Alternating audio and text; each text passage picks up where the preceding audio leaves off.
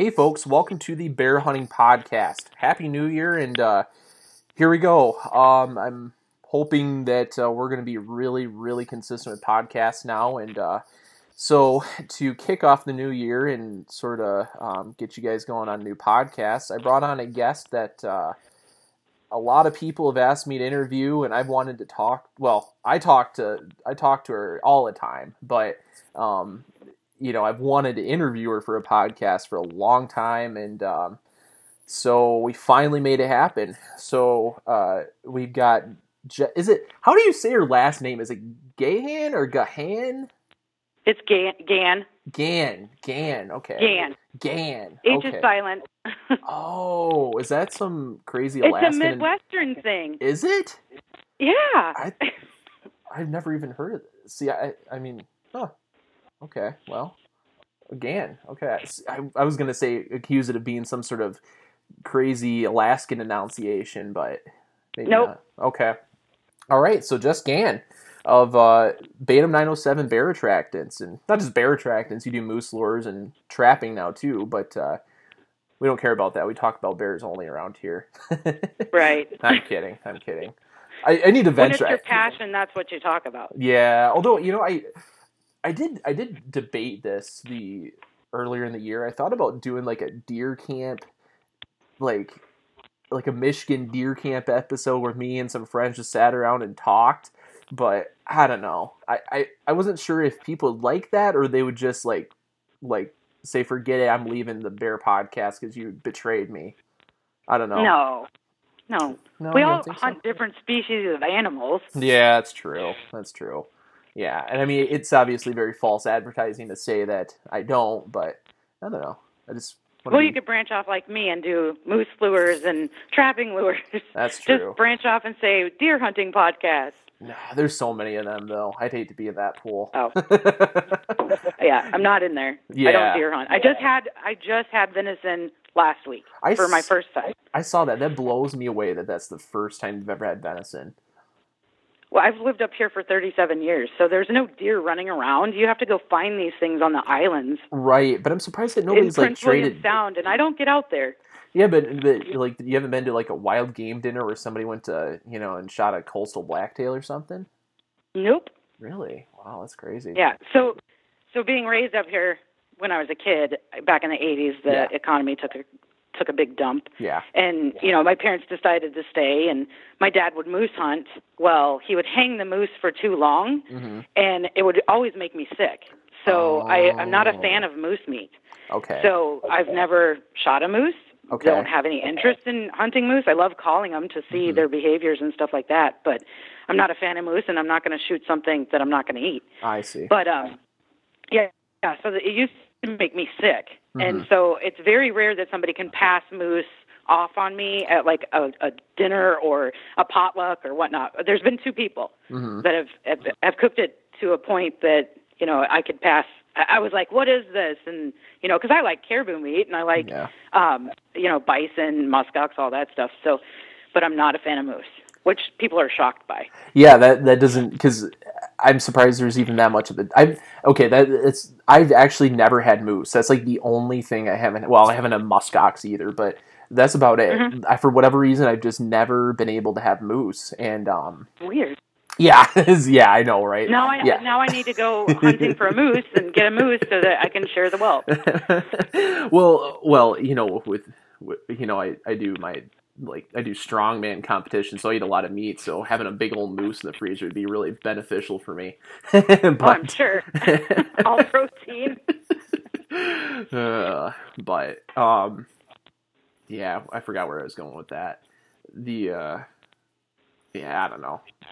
Regardless. Anyway, moving on. Moose hunt. Yeah, regardless. All those are garbage because bears are way better tasting, right? Absolutely, it's my favorite meat. It is. It's mine too. Although really deer comes in at a close second after my first meal with venison. So that was excellent meat, and I'm thrilled to even think that I can go out and harvest an animal with that good of a taste. Yeah. So yeah. Yeah, shocking, I know. Yeah. Especially since my husband is from Wisconsin. That's funny. Yeah, I live just north of Wisconsin, and ate a lot of venison around here. It's Mm-hmm. it's I don't know. That's just what I wouldn't say it replaces, and especially now, growing up, it seemed like everybody had venison. Maybe it's just what it seemed like as a kid, but it seems like now not as many people are just eating venison all the time. A lot of people buy more beef. I don't know if that's just total anecdotal, but anyway. I don't know. Yeah. Anyway, this is really, really rabbit trailed. I got to get us back on track here. I'm sorry. No, I'm the one that rabbit trailed us here. So, anyway, finally have you on here, Jess. Yeah, it's great to be here, Matt. Yeah. Yeah, So, our schedules really never jive. No, I know. I'm glad it finally worked out. So yeah, and December is usually my hibernation period, but I had jury duty, so glad that's out of the way. Yeah, I'm glad too. So, yeah, and I usually don't do much in December either, so this is working out pretty good. But anyway, so let's talk about some random bear stuff first. Okay. Idaho, what's going on there? I can't believe it. Just seems like there's always. I don't know if there's a constant somewhere. There's always something going on anti-bear somewhere. Last year it was everywhere. the grizzly bear thing in BC, and now we're looking at they're trying to ban baiting and hounds in Idaho. It's nuts to me. Well, they attempted it in Maine. Yeah, we beat that, thankfully. So. Thankfully, we beat that. I think what we need to do is come together as a collective whole, and we need to educate people on why we do what we do, because bear baiting is not a fail-safe, surefire way to harvest a bear. No. They've put this picture of 100 pounds of dog food or 100 pounds of donuts on the ground, and that's their eye-catching article. Yeah. Is that, these people just go throw stuff on the ground. Well, we're contending with an animal that can smell 2,100 times better than we can. Yeah, exactly. So it is not a surefire way to get a bear. No. When they can smell that well, we have to do specific things to bring that animal into the area when we are sitting. Yep. So many people get hung up on the fact that they have bears on camera, but they never have a bear coming in while they're sitting. And it's something you're doing. Yep. So whether it's your own scent control or whatever. But back to the antis, they want to shut us down. And they want to pin us against each other, because you have the people that are like, hey, I'm all about fair chase. Yeah. Well, if you look up the definition of fair chase in Boone and Crockett, it's any legal and ethical means of take of game.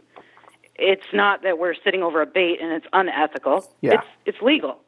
So in some states, and we follow it by the book. So you've got those people that like to attack us because they think it's lazy, and it's far from lazy. I mean, you have to be physically able to take this stuff in yards, 100 yards, however far in you have to go. And I know Idaho, there's some areas you can't even take a four-wheeler in. No. So you have to pack all this in on your back. Yep. Oh, it's a crazy amount of work. Pounds. Yeah. It's a crazy It's a lot of work. And it's not lazy. No. And in a lot of areas. Oh, sorry. No, go ahead. You can finish up. So I think it's a good time for all of us hunters to come together, whether you're spot and stock, houndsman, or bear baiter, and talk about why we do what we do, because there are methods that work better than the other method. And, I'm not against spot and stock. I mean, hey, if you want to go climb mountains, that's all the more power to you. I respect that, but I'm not going to attack you for it. Yep. And I'm not going to attack a houndsman. I mean, I was very uneducated about how to run dogs, because we don't do it up here. Yeah. You've got the grizzly population that could annihilate your dogs. Right. But, sitting and talking to houndsmen or chatting with them online, I mean, you get educated real quick that, hey, it is a legal and ethical means of take of your game, so there's nothing wrong with it. But it's just interesting, because we all need to have that discussion of why we do what we do. And not let them pin us against each other saying, that's unethical or immoral or it's the lazy man's way, because it's not. Yeah. Oh, I agree. Yeah, and, what a lot of people, I got a couple points on this. First one is what a lot of people don't understand, especially the people that are like, spot and stock is the only fair chase way of hunting and stuff. What a lot of people don't understand is that in some areas, it just isn't even possible to do that, right? Like, Absolutely. where I bear hunt, primarily, a spot and stalk hunt it's not even possible. There's no high ground to get above, and I mean, there's hills, small hills that might get you up 100 feet, and it's not above the tree line, so you can't get above anything in glass. You can't. It's so thick that you can't just walk around and still hunt, and bears always smell you and see you and run off, or they don't even run off. They just stay in the shadows and you won't see them. Right. It just isn't even possible around here. If it was, I think I'd probably do it. It's absolutely. If I could, especially with a young family, if I could just throw a backpack on and go out with a pair of binoculars and spot and stalk hunt for bears, I would do it because it's a lot less of a commitment than baiting is. That's for sure. And that's probably what I would do, even though, I enjoy baiting and I like the art of it. I'd probably prefer to do that just because, I don't have to spend a month baiting a bait site. I could just go and do it. That sounds like a great idea to me, but it's just not possible. And so when you say to somebody, no, you shouldn't, I just don't think you quite understand that there's not everywhere is open, like say with Montana, right? It's a lot more open, right? So for them to say, no, we don't do baiting, well, that's fine because you don't necessarily have to bait there, I mean, you don't have the terrain that I have. Exactly. But that same person that's a diehard spot and stalk bear hunter, I mean, you can be the best spot and stalk bear hunter in the world. You're not going to come to the North Woods where I live and do a spot and stalk hunt. It's not possible, Right. And so a lot of people need to understand there's a lot of different ways, terrain that bears live in. And so you've got to, look outside just your own, what with hunting, right? Second thing is, I mean, just, you don't have to go very far to be on social media and you get onto any of these hunting groups. And all you see is somebody will post something and just the negativity starts. It's too big, or it's too small. Why'd you shoot that? I don't agree with the way you did that. There's different categories of hunting, though. Yeah. Are you after meat for your freezer? Are you after a trophy? What are you harvesting the animal for? Exactly. Or where are you harvesting it at? Right. I mean, he talked about whitetail hunting, but for instance, there's things that people never shoot in Kansas or Iowa that people shoot around here. That's a real wall hanger, and that's just due to the climate we have, the weather, the genetics, and so anyway, there's so much negativity between hunters beating each other up that it just fuels the antis to go, aha, we've got to come together as hunters. And I don't know, there's so much negativity out there. It's just got to stop. I mean, every single post I see on, hunting group pages, there's always somebody coming out negative or trying to start a fight, and it just tears us apart. And we're gonna lose our right to hunt if we don't stop that. Because you don't see the anti-hunters arguing about how anti-hunting they are, how good of an anti-hunter they are, And so I don't know, it's got to stop. But it does, and I think that's why we need to have that conversation with one another, whether you're talking to a non-baiter or a non-hunter. Yep. So, why we do the things we do, because with baiting, you can judge the bear, you can see the maturity of the bear, you can, you get to be selective. Yep. All these people call and they're like, man, you got to have 1 million bears on your walls. No, I don't, because I'm very selective. Yeah. Plus, I run a business that keeps me very busy during the season. Yeah, exactly. So, and the enjoyment for me is, I get to see all these people using our products that go out there and they put in the work and effort, and they may harvest a 5-foot bear. Yeah. Some are, Alaska, you think, black bears are huge. You have to get off the road system to go get a decent bear. Yeah. Oh, yeah. So, and then you got, and I see people, that post on either my Facebook page or their Facebook page that says, excuse me, that says, "Oh, next time shoot his dad." And it's That's horrible. I can't that's that stand guy's that. first bear. How can you do that to him? I mean, you just crushed his one hunt. I mean, who knows if he's ever going to get this opportunity again? Yeah, exactly. And the best part about starting out with a smaller bear is that you are. I see so many people go, "Oh, I want a bigger one next year." Yep. So you have a lot of ground shrinkage when you get down out of the stand and you're looking at this bear going, "Oh, what happened?" This bear was much bigger when it was standing. Yep. But it's technically a 5-foot bear. Yeah, exactly. It's still legal. Oh yeah. But, and you know what? They still eat just as good. And honestly, absolutely. As long as you're personally happy with it, that is all that matters. It really is. Exactly. And don't take anybody else's crap from it. No. If you're happy with it, then that's your trophy right there. It doesn't matter how big it is, how small it is, how you took it. Yeah, exactly.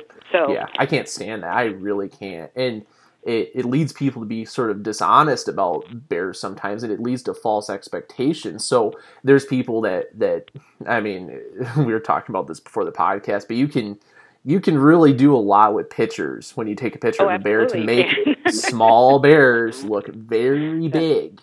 And I'd be lying, and I don't, when I take a picture of a bear, I don't go out of my way to make a small bear look gigantic, but I also don't go out of my way to make a bear look smaller than it is too. I made that mistake with my very first bear. My first bear was a 6-foot bear. Nice. It was 5 3/4, but anyway. Yeah. I can round up, right? So anyway, right. I'm a big guy, and I took a picture of that bear like I would a deer, and one of my friends who doesn't bear hunt, said, "You shot a baby." I went, "That's a big bear." I mean, it was a I forget how much it weighed, but I mean, it was a good bear. I got a lot of meat out of it. I was thrilled, and people see it, they go, "Wow, that's a big bear hide now," and. I just couldn't believe that people thought it was a small bear. And then I learned, I'm like, okay, wow, you've got to take the right camera angle to do the bear justice is the way I look at it. Right. You got to, you don't want to go and make it look small, but you don't want Right. You have to get that upward angle on it. Yeah, exactly. Yeah. But I see it all too often. Yeah. And so people make, but then it kind of leads to false expectations when people shoot a 120-pound bear, which nothing wrong with shooting a 120-pound bear, but you can make a 120-pound bear look like a 300-pounder with the right angle. I totally agree with you on that. And people think every bear, is 300 pounds, and that's like, oh yeah, a mature bear is 300 pounds, and that's what you need to shoot. And it's like, I mean, I don't know, it's true in some areas, but it's also shooting a 300-pound bear is like shooting a very large elk or bear or deer or moose, Right. And moose is way bigger. yeah. Well, you know what I mean. I'm saying like I don't know. I'm not sure what the comparable like inches on a moose, or even a whitetail would be. You know what I mean? But it's still, you're shooting it very. I mean, it's a wall hanger. You'd be shooting, I don't know, a very large specimen of another species, right? And so, but for everybody to think that it's not worth it to shoot a bear unless it's 300 pounds, like that's a mature bear. It's just crazy, But it's the same amount of work, though. Oh yeah. Whether you're shooting a 150-pound bear or a 400-pound bear, it is the same amount of work. You have to do the same amount of work to get the final product. Yep, and the only difference you may be grinding meat a little longer, but for sure, for sure there. A couple more Ziploc bags or freezer bags, but a lot more Ziploc. But it's still the same amount of work. Yeah, no kidding. But it's forgot what I was going to say there.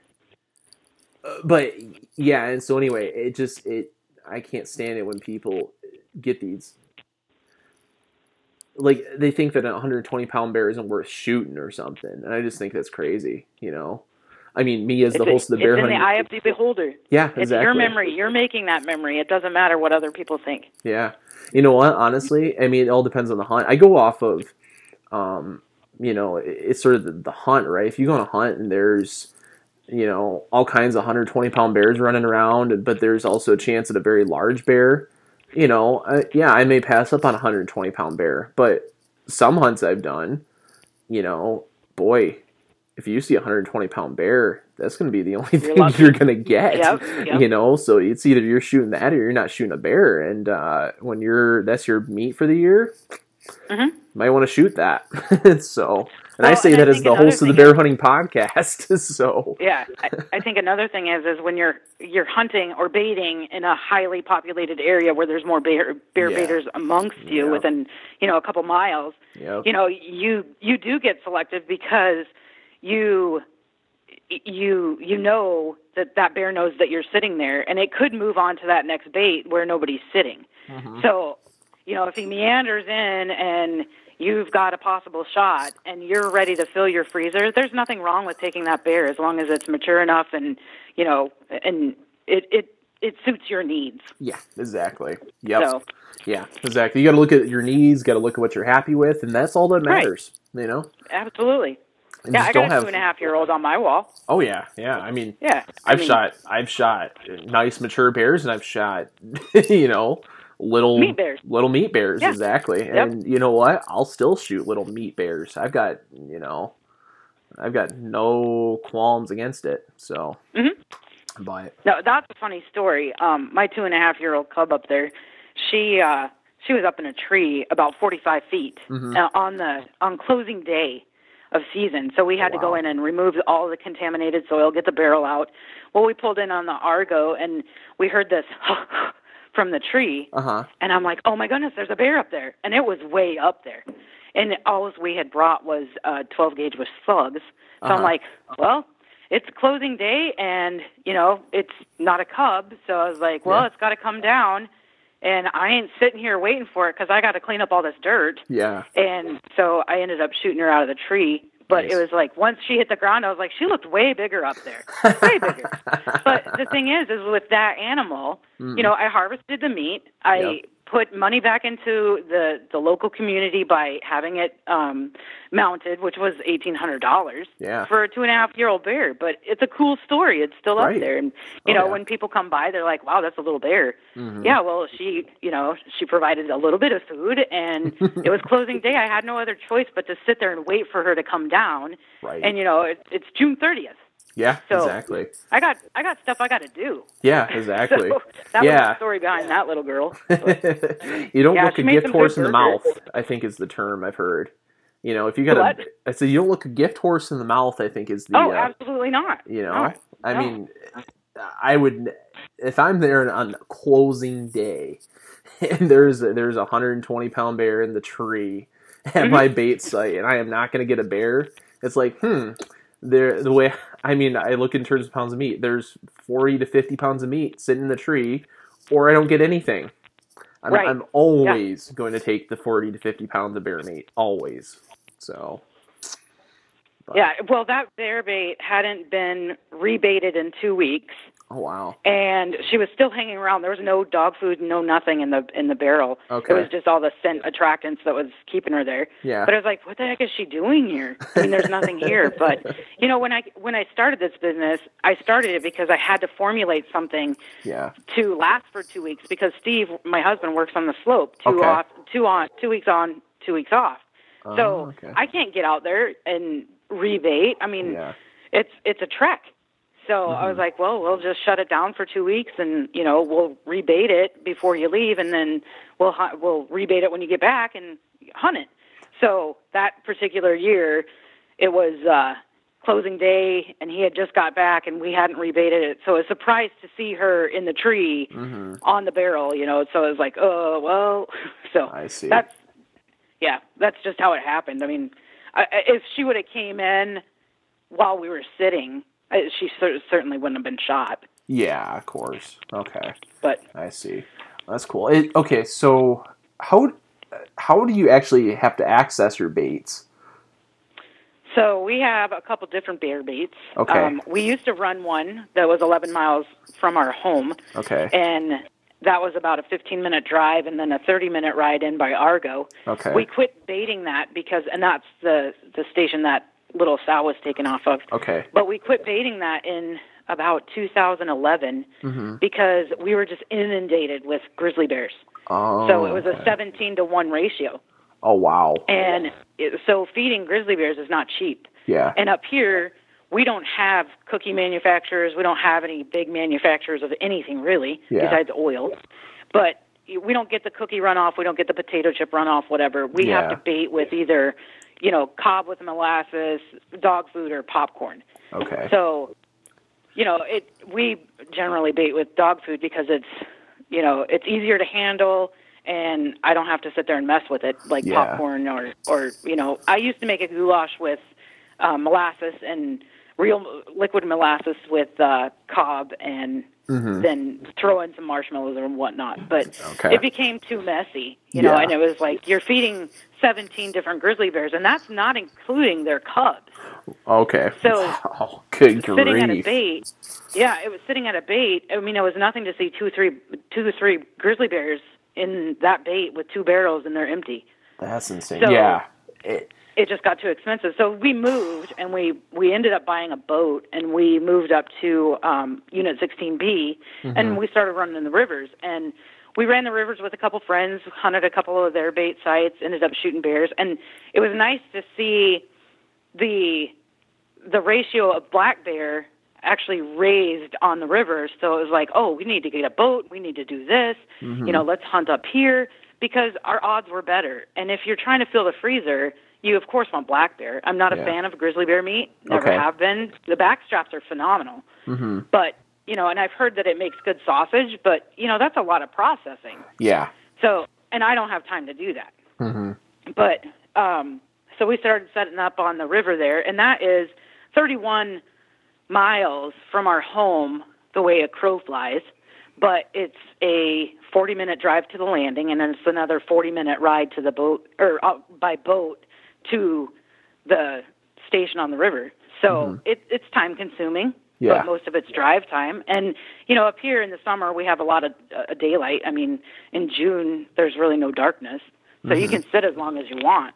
But, typically the bears start moving at around 9 p.m., and I get a lot of people that are like, man, I have bears on my camera, and they're coming in at this time, and they're just not coming in when I'm sitting. And it's like, well, what time are you sitting until? And they're like, well, like 7 p.m. Well, they're not even moving yet. Yeah. They've been laying all day because of the heat, and they're laying close to these swamps, and then they come out, and it's like, well, what time are they coming in on camera? Oh, about 9:30.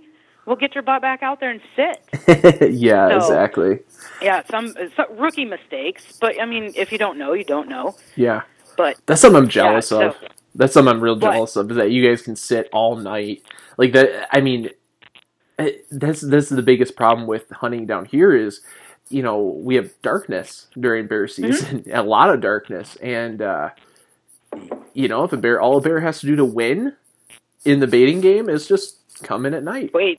Yeah, exactly. So up here, I mean, and bears literally. Go ahead. Oh, we've literally slept at our bait station. Nice. Like, we have a wooden ground blind. We used to sleep on the floor of that.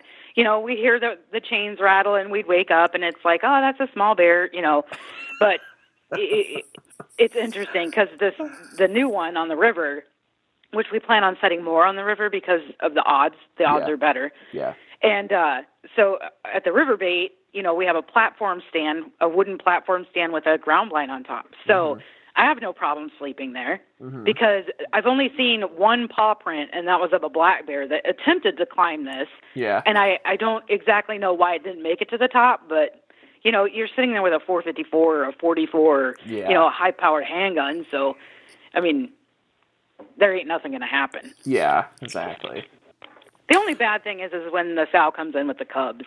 Yeah. And she knows you're there, and she's mad because you're there, and she's huffing and clicking, and, it does raise a pucker effect. Yeah, I'm sure. You get over it. Yeah. Right. Okay, I'm going to backtrack a little bit here. There's a couple things. Okay. So, first thing is, before I forget, so you said you don't like brown bear meat. What's, because I've never had brown bear. What's the difference between, like, brown bear meat and black bear meat? Like, because I would think they're pretty close, but what do you think? So the texture in brown bear or grizzly bear meat is way more stringy. Okay. And it has a definite distinct taste to it. It's more gamey than anything I would rather eat moose and I don't like moose, but I would rather eat that over grizzly bear because it's just this texture. It's stringy. It's just not my forte. But black bear meat, it's got that sweetness to it. And it doesn't matter what time of year it is up here. Mm-hmm. I've shot bears in the spring. I've shot them in the fall. So, I mean, it is a phenomenal taste throughout the whole time. And people are like, oh, once black bear move on to fish, they're no good. No, I've eaten black bear that have been on fish. Okay. You know, and I think that's probably another thing with the grizzly bears is that they've moved on to fish and they've got that real oily, it's hard to pass, you know, and I don't know why. It could just be me. Mm-hmm. Okay. No, I was just curious because you don't hear a lot of people that have actually, well, in the lower 48 anyway. I'm sure it's a lot more common up there, but in the lower 48, you don't hear a lot of people, with actually eating the two experience.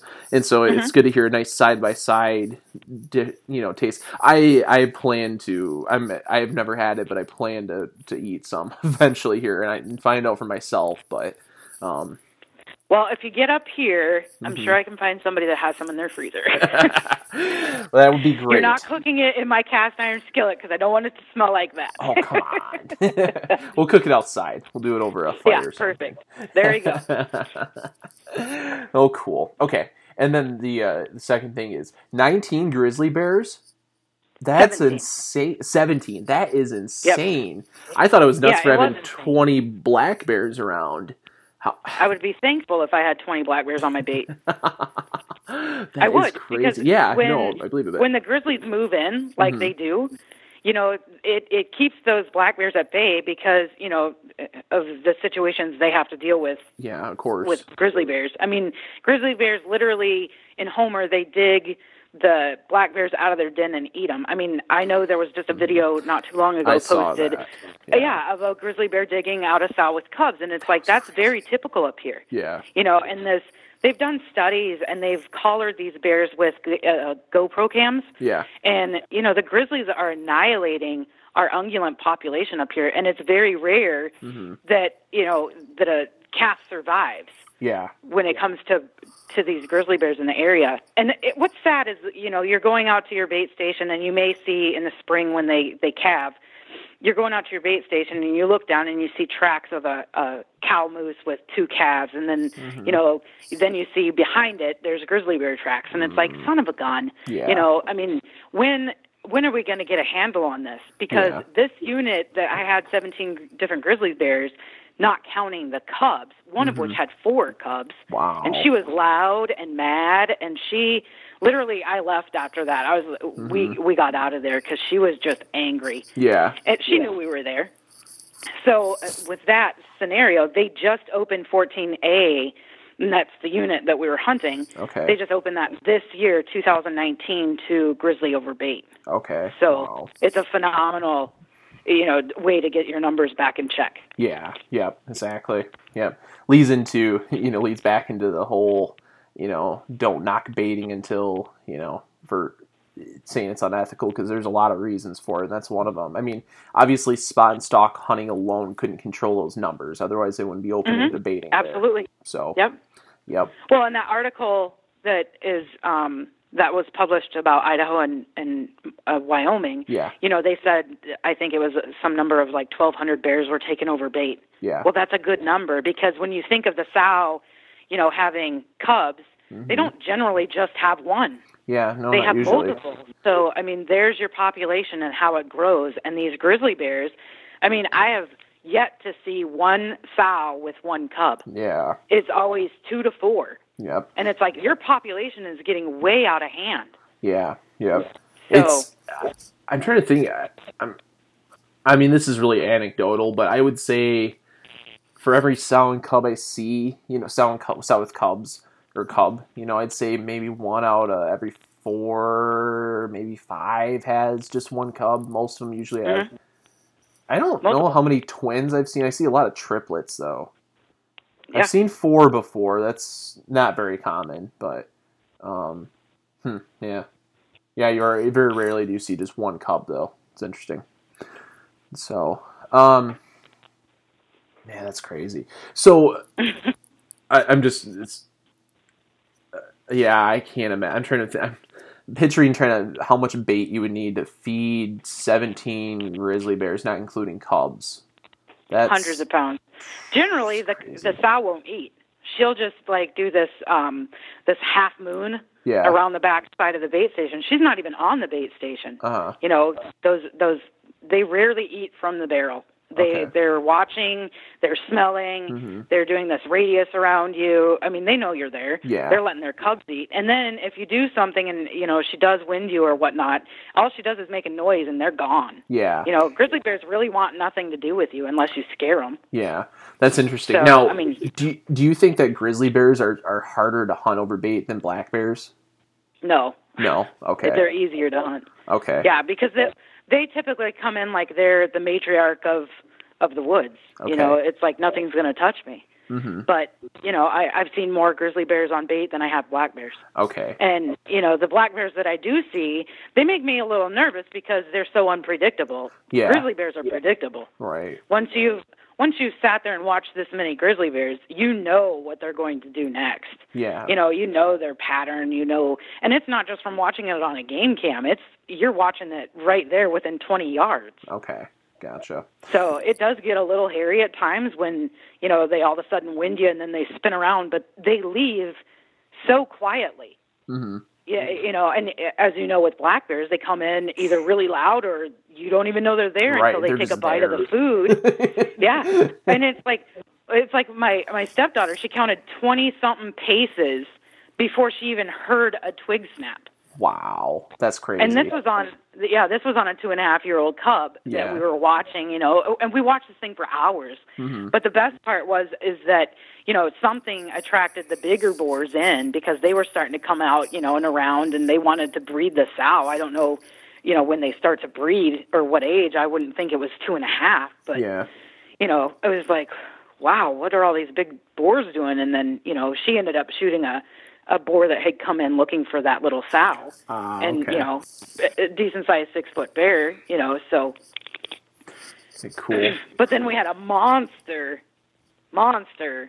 black bear come in after that one was shot. And that was the following day, though. Okay. But this bear had the crease. He had, you know, a brown chest on him, that, you know, that color-phased chest, but he was jet black. Yeah. And his ears were on the side of his head, so he was a gorgeous bear. But, you know, he didn't present a shot because he wasn't there for food. Okay. He was looking for that sow, so he just meandered in and meandered out. Yeah, interesting. But okay, two things. First off, we've been throwing around the term brown bear and grizzly bear interchangeably. What are you actually hunting? Are you hunting what people consider grizzly bears, or are you hunting coastal brown bears? I am hunting grizzly bears, interior grizzly bears. Okay. I call them all brown bears because they're brown. Right, exactly. And technically, as a species, they're all brown bears, but people have this imaginary distinction between inland grizzlies and brown bears. Yep. And in case the listener's not really familiar with this, so in Alaska, bear, I think this is how it's made out. Bears that have access to, it's more southern Alaska, that have access to marine resources are considered brown bears because they tend to be darker and they get much larger because they primarily feed on salmon and in the fall time, and versus the inland grizzlies, which tend to be smaller, more lighter in color, and they do not eat fish. Is that not really true though? No, that's true. Okay. That's true. Okay. That's how they classify them. SCI is different than like Fish and Game and all that. So, yeah, you know, like reading our regulations, people would be like, "Whoa, there's inland brown bears," but there's really not. I mean, it's all in who classifies which animal. Yeah, so, yeah. But I'm after grizzly bears. Okay, gotcha. Cool. Okay, so now we've made that distinction.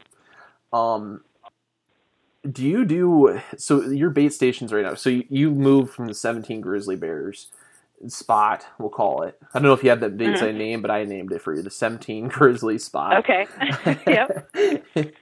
As you know, I like to name my bait sites, so. But, so you move to the river to have more access to black bears. Now, what makes a good grizzly spot versus a good black bear spot? Is there any nuances to baiting them, or is it all kind of the same? So black bears typically like a lot of cover. Okay. And they like to feel as though they're close to trees and close to an exit, where grizzly bears not so much. I mean, you could literally put a chained barrel in the middle of a field and you would get a grizzly in. Okay. And they're not so much worried about their cover because they in some units they know what humans are, but in like the river unit they don't really see a lot of humans. Okay. So they're still trying to figure out what you are. Okay. So our road system bait with the 17, they will wind you and they'll run. You know, they want nothing to do with you. But the grizzlies on the river, you know, they'll hang around a little longer and they'll actually come back in several times. Okay. Then they're still trying to figure out what's going on. So I see. But for black bear, they typically like a lot of cover. Okay. They like the sprucey, swampy areas. You know, they like stuff on a ridge. Typically, I haven't seen a lot of grizzlies like, I would call it ridge hunting. You know, so like one of our baits, we had our ground blind up on a ridge, and the little drainage was behind it, and you know, you would hear them cross that drainage, but you could tell a black bear versus a grizzly bear coming in, because a grizzly's splashing like here I come, and you know, a grizzly or a black bear typically you never heard until they took a bite of dog food and you heard the crunch. So they come in very stealthy, but I think that's because they're on high alert. You know, with that many grizzly bears running around the woods, I mean, they literally will eat the cubs. They'll eat, you know, mature black bears for that matter. Right. No, somebody told me in one of our a phone call, I don't know, a year ago or something, was that you've seen big black bears though bullying like small grizzlies.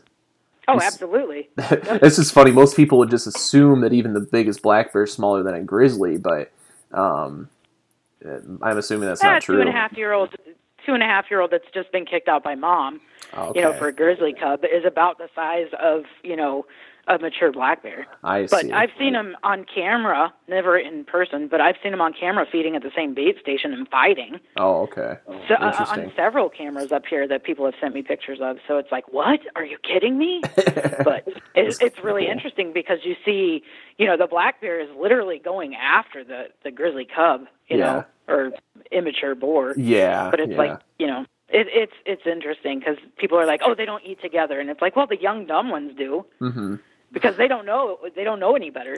Right, exactly. So. Yeah, and I think it's the case with anything. Well, I mean, I'm sure it's the case with anything, but there's always the exception, of course, right? But yeah, that's interesting. Yeah, it's just not something you picture. You just picture, you know, I think, you know, being from the lower 48, you picture, you know, a grizzly bear being always bigger than a black bear. It's just not the case. So not the case. No. Yeah, that's cool. Forgot where I was going with that though. Okay. Oh, bait.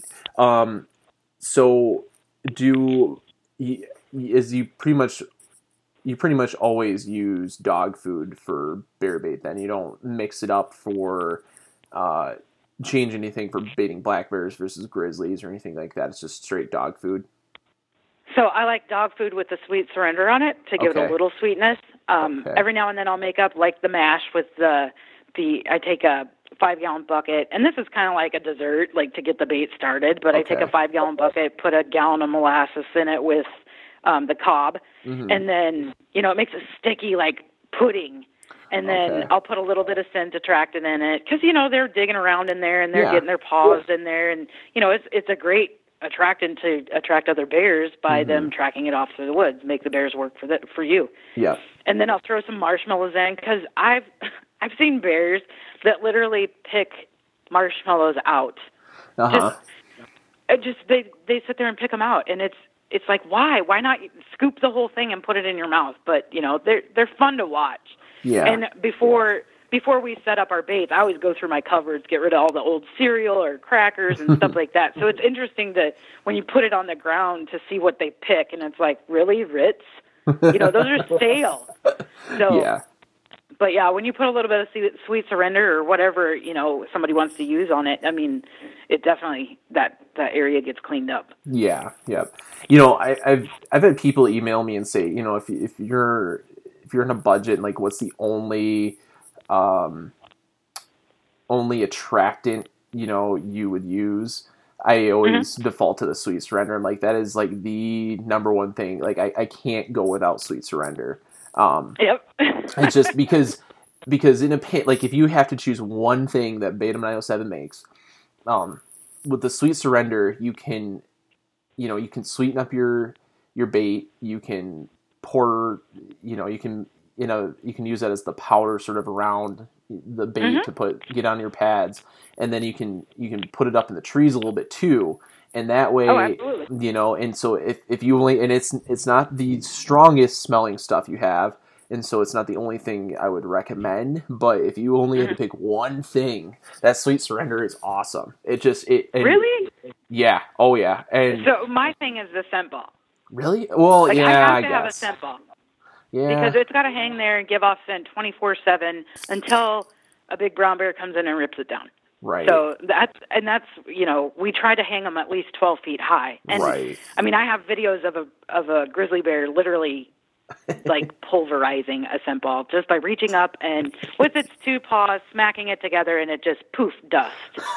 So I mean, I was shocked. But for me, I like to use three things. Okay. And I call it bag. So I want something on the barrel, I want something in the air, and I want something on the ground, because I want all of these three components working for me. Yeah. And I would agree with that philosophy too. I've never coined it like that, but I would agree with that. Go ahead though. Sorry. So I like to smear something on the barrel, whether it's smear paste, whether it's tar. People can use peanut butter. I mean, I'm all for the do-it-yourselfers until it comes to making something over a flame with alcohol or oil, because people can get hurt. Yeah.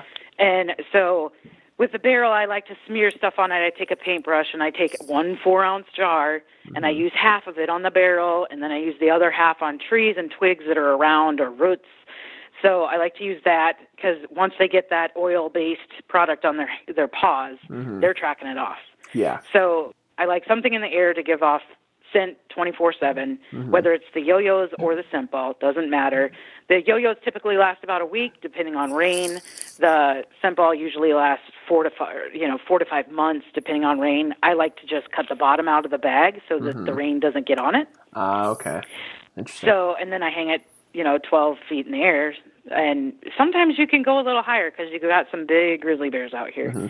And then for the ground, I like to put the Bruins Brunt or the Fatal Draw. They're two different products, two different effects on the bear, but they're pretty much the same principle. So the Bruins is a 2-pound powder that goes in front of the barrel, and instead of using grease, it works best in Alaska because we have to remove all contaminated soil. So when you're dumping 5 gallons of grease in front of your barrel, some bears will eat that ground. Yep. And you won't have to worry about it, but sometimes they won't, and they'll just pound it in the ground, and you have to dig that up.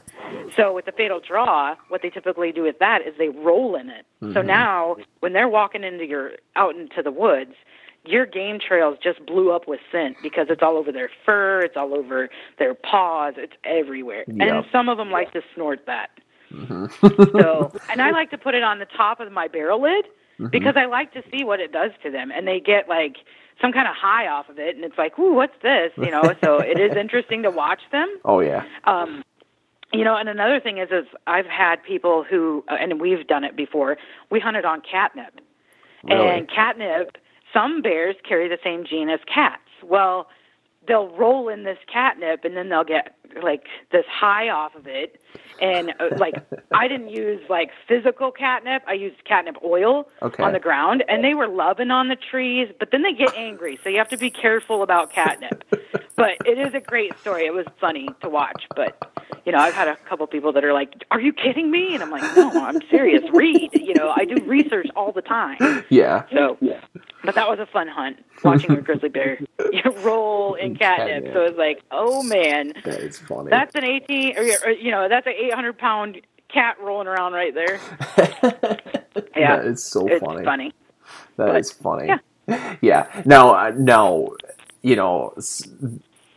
me saying that, yeah, like if I had to choose one thing, what's the only Mhm. what? But here's what I would recommend you use. So I've had huge success with the tar that Bear, especially the Final final dessert. dessert. Yeah, I was trying to Yeah, think of the name. your scent. Yes, I love that stuff. We kind of engineered that together, and that was, well, you did all the engineering. I just like, hey, I'd like a scent that kind of smells like this. Yeah, And but the interesting thing about that scent is it smells perfumey yeah, when it's in the can, but when Yeah. you're sitting a bait station, you smell that over anise. yep, and Which it blows my mind because anise is so strong. yeah, it is a really powerful smell once it hits the air. And I didn't tell you this, so I have like a baiting pack. Well, I had a jar of that final dessert tar in there, and I don't know what happened, but I used most of the can, and somehow the lid got off the can, and it smeared all inside this pouch. And this pack, just, I can't, the smell doesn't go away. It's permanently I mean, this pack just smells like final dessert. It is so strong. Well, at least it's not skunk. It's true, yeah. I know it wasn't like I had the nasty boar tar or something. Oh, so yuck. yeah. But that tar, the bears love it. I actually, when I used it in Minnesota, I mean, they were like bending over trees trying to lick it off, and it's because I applied it to a bunch of little birch trees, and right at the top, and the bears were literally grabbing the tree, bending it over, and like eating the leaves it was on. It's kind of crazy. But They uprooted a spruce tree that was probably 6 inches in diameter, but they took the root system out from under this tree and like tipped it over that had that on there. Yeah. And it's interesting because I left the tree there, but you could still smell that, and it was like I hadn't applied it for probably a month and a half, and it still was there. Yep. So, I mean, that's a great scent. Yeah, I love it. I'm glad that I was shocked by how well it did. yeah, and honestly, it's a very surprising smell. People are gonna get it, and and they like be like, really? Well, especially if you smell in the can. You might smell in the can and go, "There's no way bears gonna like this." But then you put it on the tree. I like, think the same thing. Oh. I thought the same way. Yeah, it doesn't seem to. Yeah, when I first smelled it, I was like, I don't know, but. Yeah, so it's interesting though.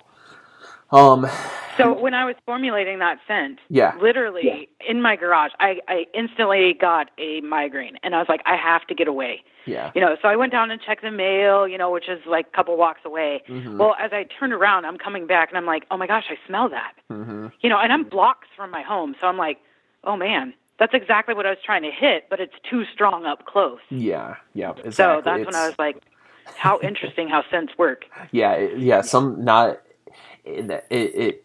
I don't know. Not all scents are equal in a way. Like some, I mean, all scents are better than some, but then some. I mean, that it just projects, right? Like anise. Oh, yeah. Like okay, so anise is kind of like that. It really projects, but neither of us use anise much because I don't. Yeah, and I don't either. And I mean, it works, but what I found is that everybody uses anise, and I want something different than everybody else. Because I don't want to make those rookie mistakes that a bear is going to associate fear with or a hunter with because it is so widely used. Yeah, exactly. I am a diehard blueberry, cherry, beaver caster person. Yeah. I like especially cherry because around here we have so many wild cherries. Bears just go nuts for it. I mean, during prime baiting season, that's what bears want, and so I love cherry, and that's that's one of the things in our Michigan mash that we put together this fall too. Was, I mean, I don't mind saying that one of the things is cherry. I mean, it's that's why we formulated that because it's so. That was pretty potent. Yeah, that one's pretty good too. So yeah, we haven't really talked about it. I don't know if we even released that. I mean, I guess we're releasing it. It's right? coming soon. Whoops, sorry. I mean, I get so busy that it's like I have lists everywhere of what I have to do. I have to remove this. I have to add this. Yeah. So, and people are like, oh, I want I want the tar done in this, and it's like I can do it in anything. Yeah. I just don't have time to update everything. Yeah, because a lot of people don't know that I am the only person who runs this business. Yeah. I do everything. Yeah. I pack the boxes, I make the bait, I do the books, I do the cleaning, I do everything. Nobody touches anything else because that way I'm the only one I can hold accountable. Yeah. Yeah. And I like it like that. And it's kind of a control freak thing, but you know, if you have a problem with a product, and I've had a couple people, you know, message me, you know, I wasn't real keen on the final dessert smell, you know, and I'll ship them something else that they're interested in. Mm-hmm. And I'm like, just give it a try. Yeah. But I'm going to send you another bottle of something on my dime because I want to make it right. Yeah. And of course, you know, later on they're like, wow, that stuff really did smell. And I'm like, yep. See?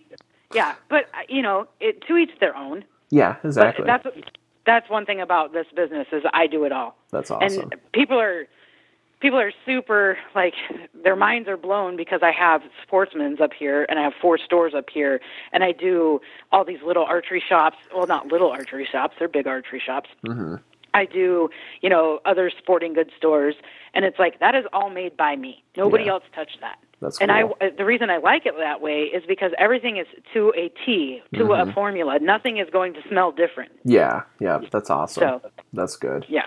Yeah, and I would say, I mean, I think, I don't know if this goes without saying, but your quality is just outstanding. I mean, I'd be lying if I said I'd be lying if I said I didn't use other products before, and yours is just stand above the rest. I mean, just stand above. It's incredible. It's one chemical that changes the whole component of everything to make it stronger. Yeah, yep. That's so, cool. I mean, when I get my blueberry scent, there's another chemical added to it, and it's like, bam. Yep. Because nobody thinks, oh, blueberry, it's going to be strong. Yeah. It's one of my favorite scents. It is my favorite burn. Yeah, yep. And, I mean, out of all the burns that I sell, that's the best seller. Yeah, the blueberry burn? Oh, it's fantastic, and you know that. Oh, like I know. blueberry. Yeah, I mean, I my bear in 2017, I 100% owe it to that. I mean, I took a bait, and so in Michigan, we've got the hunt I always do because it's the one I can get tags for is that late season bait hunt, and it is hard. Bears are just naturally at that time of year, they naturally start shutting down to baits. Oh yeah, and it's hard. And in the fall, it's harder to get a bear. Yeah, exactly, because they have natural food, and so they're either on the natural foods or they're shutting down, and it's hard. And so anyway, I had a bait that I had troubles with it. Well, I mean, a previous podcast covered all this, but if the listeners want to go back and listen to it, I forget which one. It's like my Michigan hunt part 2 or hound turned bait hunt or bait turned hound hunt. Right. That's what it is. Yeah, and, I remember that one. Yeah, and so anyway, but I mean, I had a bait. I didn't bait it for a week, and that is usually a death sentence for a late season bait. Once you stop baiting it, it's done. I mean, baits, it's done. Bears go, they're gone because they're looking for food, and if the food there's gone, they're gone. And I just last-ditch effort went and started up this bait site again, and I used the blueberry burn. And I mean, it was 3 or 4 hours from when I left the bait site to when I got a picture of that big bear. I mean, it was 3 or 4 hours. He was back. I mean, in October. I mean, that just doesn't happen. So, and the only thing I used to pull them back in. Yeah, and the thing I used was that blueberry burn. I mean, it's incredible. It really is. So, and plus you get to smell it. Yeah. You know, I mean, we put up a nasty boar ball, and it's like you get that blowing in your face sometimes, or catch a whiff of that, and it's like, wow. Yeah. But if you have, you know, your blueberry burn going, I mean, it's fantastic because that's what you're smelling. You get hungry. I get hungry anyway. I did do one with Fruity Rubble, and it was like everybody and their mother wanted one, and I'm like, okay, well, you know, you're going to want Fruit Loops when you're done. I wonder if anybody burns those in their house, like sets them up like in an incense burner. Well, I have a doctor who swears by anise with doing like the Scentsy burns that you do in your house with those Scentsy pots. Yeah. For morning sickness for pregnant women. Weird. I had no idea about it, but I'm like, I have the oil. You can, we'll make it into something, and he sells it at his office. So if you have a pregnant wife with morning sickness, do a little bit of an anise burn. Beta 907, bear attractants and morning sickness cures. Right. Well, it's an essential oil. I mean, there's benefits to it. Yeah, of course. It's just funny. Yeah. Maybe that's why those lactating bears like it. hey, maybe that is it. There you go. If Maybe. you don't want sows and cubs, don't use anise. I'm sorry if I'm not selling it. I'm not doing a very good job of selling anise today. It's okay. I don't use it either. Yeah, exactly. So, but that's personal preference. I mean, it is a long-reaching, long call. It lure. is. And I have noticed that people get kind of hung up on it because they'll be like, I just don't smell it anymore. And it's like, you've smelled it too much. Mm-hmm. Oh, yeah. So you can literally burn your senses out on it. So, oh, yeah, exactly. People have been like, oh, I can't smell it in the woods. Yeah, you can. You're just used to it. Yeah, exactly. And there's something to be said about that, too, with the bears, right? Like, bears no different.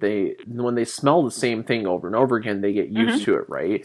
And so that's why, I like to have usually at least... buffet. Yeah, I like to have at least 3 scents I cycle through. That me too. Every time I go to bait, I use the different scent. And I mean, it can be that you can use them multiple times throughout the year, but at least 3, 2 might get you by in a pinch, but the 3, it really cycles the scents that way.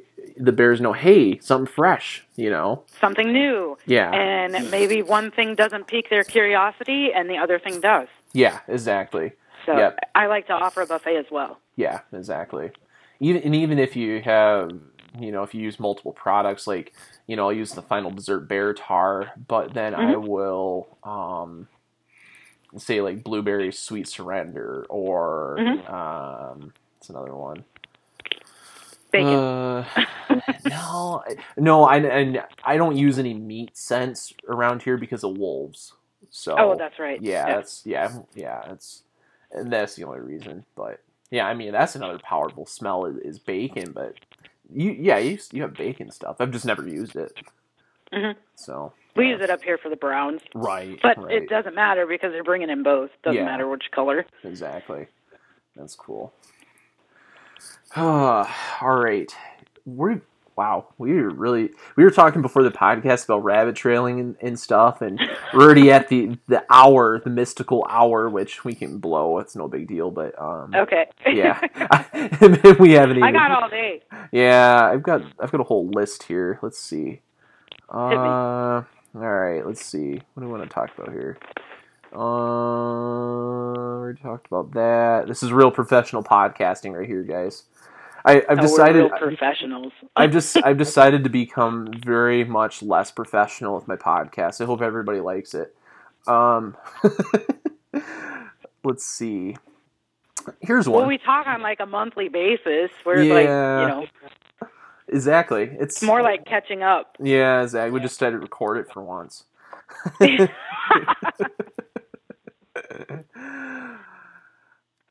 I haven't dropped any F-bombs, so we're good, right? Yeah, you're good. No, you've been good. You've been good. I think that's another avenue for the bear baiting community, is that this is a woman-owned business. So when people call and they ask for, hey, is Jess there? And it's like, yeah, this is her. And it's a long pause, and it's like, really? I have so much knowledge about bears. And then the first question out of their mouth is, I was calling about your balls. So I always laugh. I always have to laugh because I'm like, you mean scent balls? So yeah, but there isn't a client or a customer or a friend that is in the bear baiting community that I don't get stuck on the phone for an hour just talking about bears. Oh, and, yeah. What people are getting hung up on, and how to change things, and here's one big thing that I am constantly telling people, and it's mostly Alaska. I don't know about lower 48, but people will be like, hey, I have bears on my camera, but I never see them when I'm sitting.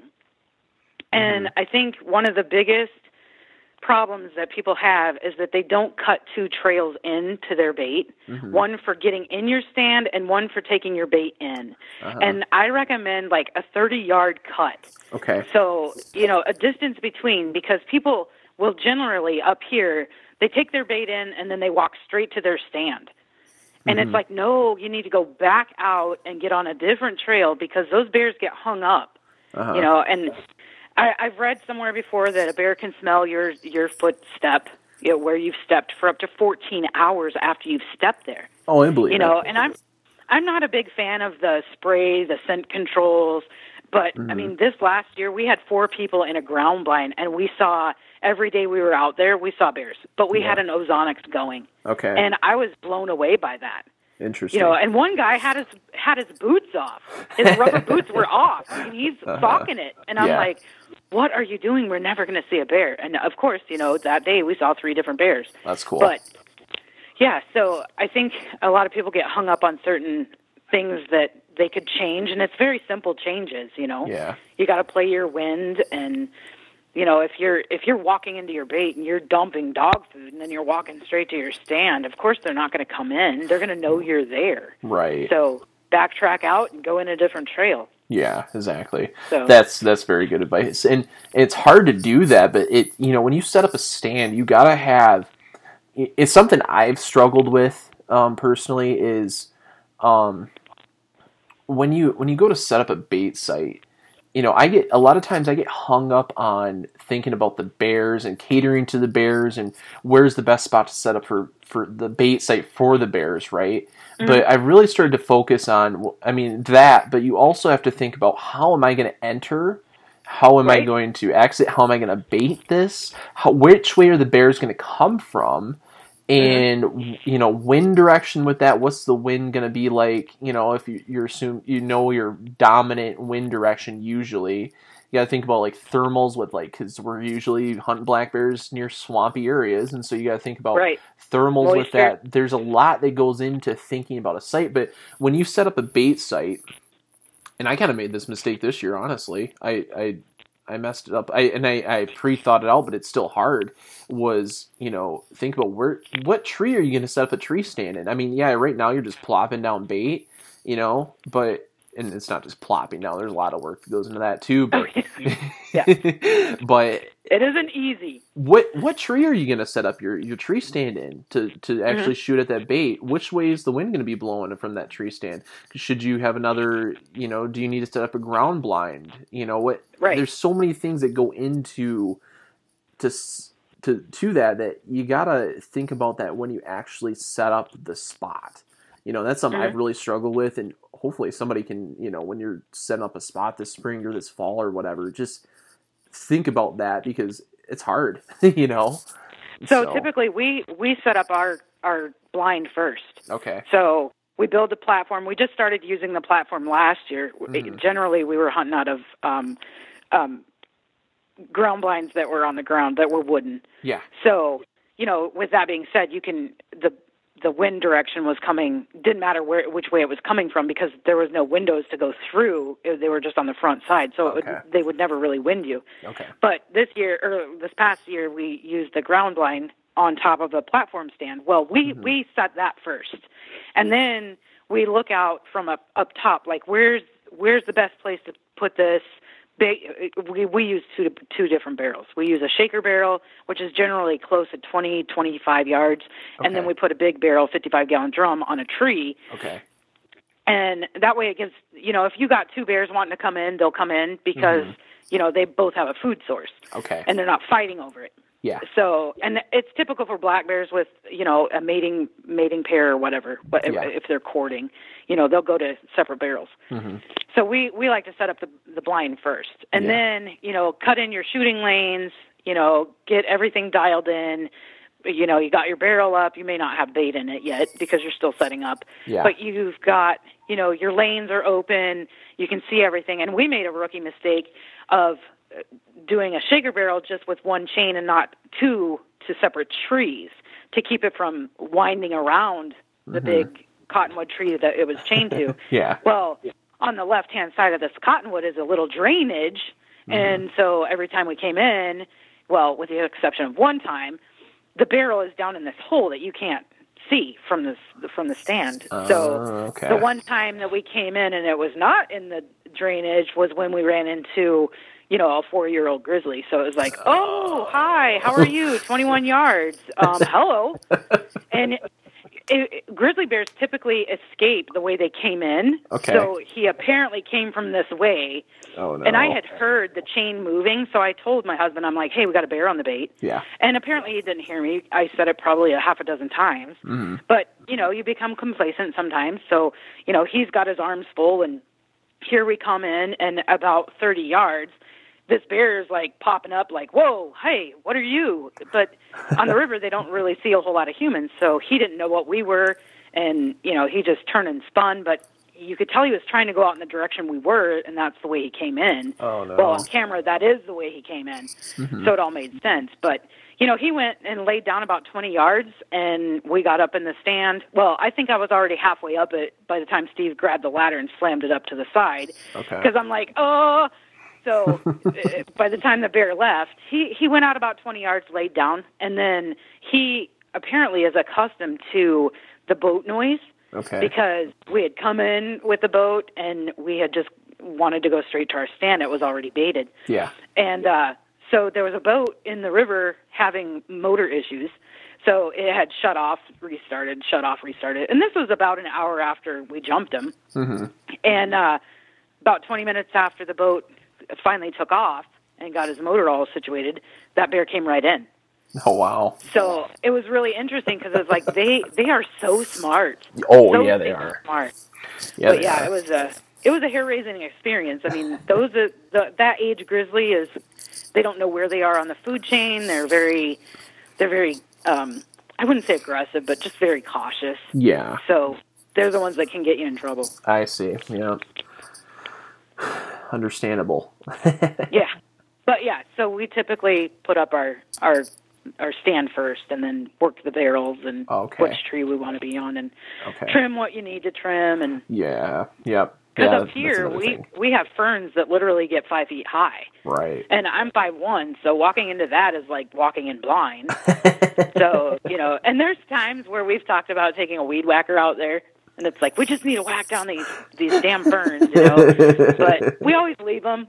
So that's funny. Yeah, one of these days you're going to read about me on the newspaper.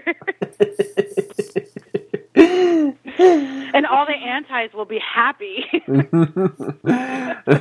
Batum 907 lady. Batum 907 lady gets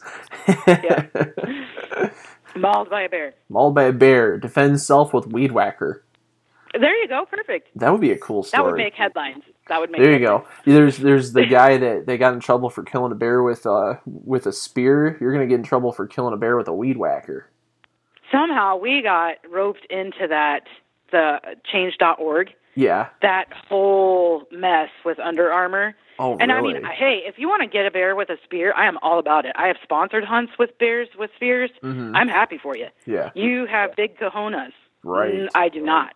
Right. So, yeah, I mean, I have no problem with that, but we got roped into it. So we had death threats and, people taking pictures of my daughter, and we had people trying to break into our home. I don't know if that was the break-in, if that was any correlation to that whole thing, but a lot of antis, and you need to kill yourself and just nasty emails. And it's like, wow, you guys are about love and peace. And it's like, you're telling me to kill myself. I just wonder. Idiotic. I just wonder about the mentality of those people. I mean, I don't even want to go there. I'm not going to go there. I know. Just, let's not talk politics. Yeah, my goodness, they're just crazy. Anyway. Mm-hmm. Okay. One big long topic here: baiting strategy. What is your baiting strategy? So, I mean, I think I can kind of guess with it being far out that you probably do large amounts of bait less often. Is that true? Yes. Okay. Yes, that's very true. And we typically, when Steve is home for his 2-week R&R, we are out there every other day baiting, and every other day we sit. Okay. Unless we have family or friends that are sitting with us, and then it's, we'll run out there in the morning, come back in the afternoon. Okay, I see. Gotcha. Well, that's cool. Because typically our bears lay down, like, it is rare to see one after 9 a.m., And they usually go do their thing, and then, they're back on camera about 3 o'clock, jumping in and out of it. And then they usually, hoard the bait about 9 p.m. Okay, gotcha. So I am so envious of that because, my bears like to start hoarding the bait at 9 o'clock too, except for it's dark. Yeah, but this is because they haven't eaten all day and they're ready to, lay claim to some dog food. Exactly. Oh, I gotta get up But there. the best part about bear baiting, and I don't know, everybody's ready to shoot a bear, but to me, it's watching them. Yeah. Learning their behaviors, learning what, they do, how they react. I mean, they are a majestic animal to me. The muscle structure on a grizzly bear is phenomenal. Yeah. But yet they move so elegantly. Mm-hmm. And it's like, I've seen some clumsy 4-year-olds, don't get me wrong. Oh, yeah, but, of course. these older 8 foot plus are just beasts. Yeah. And you don't even hear them. Yep. I mean, in this day and age, I mean, it's crazy to think that, with how, I don't want to say our world's tame, but the idea that these giant bears can still exist, is just, it's absolutely. cool. It's a cool feeling, So that's awesome. So my strategy on the river is bait a lot, bait often, because you have a lot of grizzly bears out there. Yeah. But on the road system at the 17 Grizz, that one we had to bait almost every day. Okay. But I like to bait early in the morning, around, when daybreak is, after you have breakfast. Go out there, do your baiting, and if you've got nocturnal bears, and up here it's rare because it's June. Yeah. But you can turn those nocturnal bears to daytime bears just by feeding a little bit in the morning. Okay. And, that bait's going to be gone at night, but they know you're coming back because you're rescenting. You're giving them something to pique their curiosity. Yeah. So when you start baiting just a little at a time, whether it's a 5-gallon bucket or, half a trash bag, a kitchen trash bag, they're going to come in more early and they're going to be looking for that. So I know that, I've told people, hey, leave a radio, little AM/FM radio playing at night, and then when you rebait, shut it off. Because, and it doesn't have to be blaring. I mean, I don't know if they like country or rap, but, but just keep it on a minimum, and they hear something, so they're not going to come in at night. And, if you're on the road system and you can get to it within a reasonable amount of time and you have the time to do it, I would recommend a radio. But, I've seen people use those Halloween bowls that they go off by motion. Yeah. So a hand comes up out of a bowl and it scares the bear. I've seen that somebody put it on a trash can as well, but I've seen it at bear bait sites and I'm like, what are you doing? That's genius. So, I should think about it. I almost want to run an extra bait this year just to try that and see if it works. You should. Because I don't know around here because black bears are so skittish at people around here. I don't know if it'll just scare them off entirely. Dancing Santas. I'm sorry. Now all you people are going to be running out to buy all these clearance items after. I'm going to after Walmart Christmas. right now. As soon as this is over, I'm going to Walmart and buying Dancing Santa and putting him up in the tree stand. Well, don't forget to buy all the stuff that's marked off because it was Christmas, because those are great deals. Yes. If you can get a bag of M&Ms for 50 cents, I mean, Right. do it. Exactly. That's great bear bait. Exactly. After Easter, make sure you get all those marshmallow peeps for 25 cents. Right, exactly. Not in Michigan, though. You can't use chocolate in Michigan. Everybody else is good. Well, New Hampshire. Us in New Hampshire. Okay. Yeah, everybody else is, no. So, or is everybody else is good to go? Michigan, New Hampshire, Well, sorry. go for something else. Right. I'm sure there's, candy canes. I don't know. Yeah, why not? Hey, they like Exactly. peppermint. Yeah, they do. They actually do. Yeah. They like mint. Buy all that junk. Spearmint. Just make sure it's unwrapped You're the one- so they're you're the not one eating that- plastic. Yeah, you're the one that that got me kind of hooked on spearmint for a bear bait too. Mm-hmm. Yeah, It's that a was phenomenal scent. very surprising. I'm still. I don't think it works in states that have spearmint fields. I know Idaho's not real hip on spearmint. They have a lot of spearmint fields, but Okay. I mean that's originally where I'm from. Okay, I didn't even know. But- I'm really naive about spearmint. I had no idea there was such thing as a spearmint field. Yeah, yeah. I just assumed. Wow, that's crazy. Yeah, okay, that's interesting. Yeah, because around here, I remember the first time I used that stuff. I mean, because you had sent it to me. And this is way before I even thought about having a podcast or anything.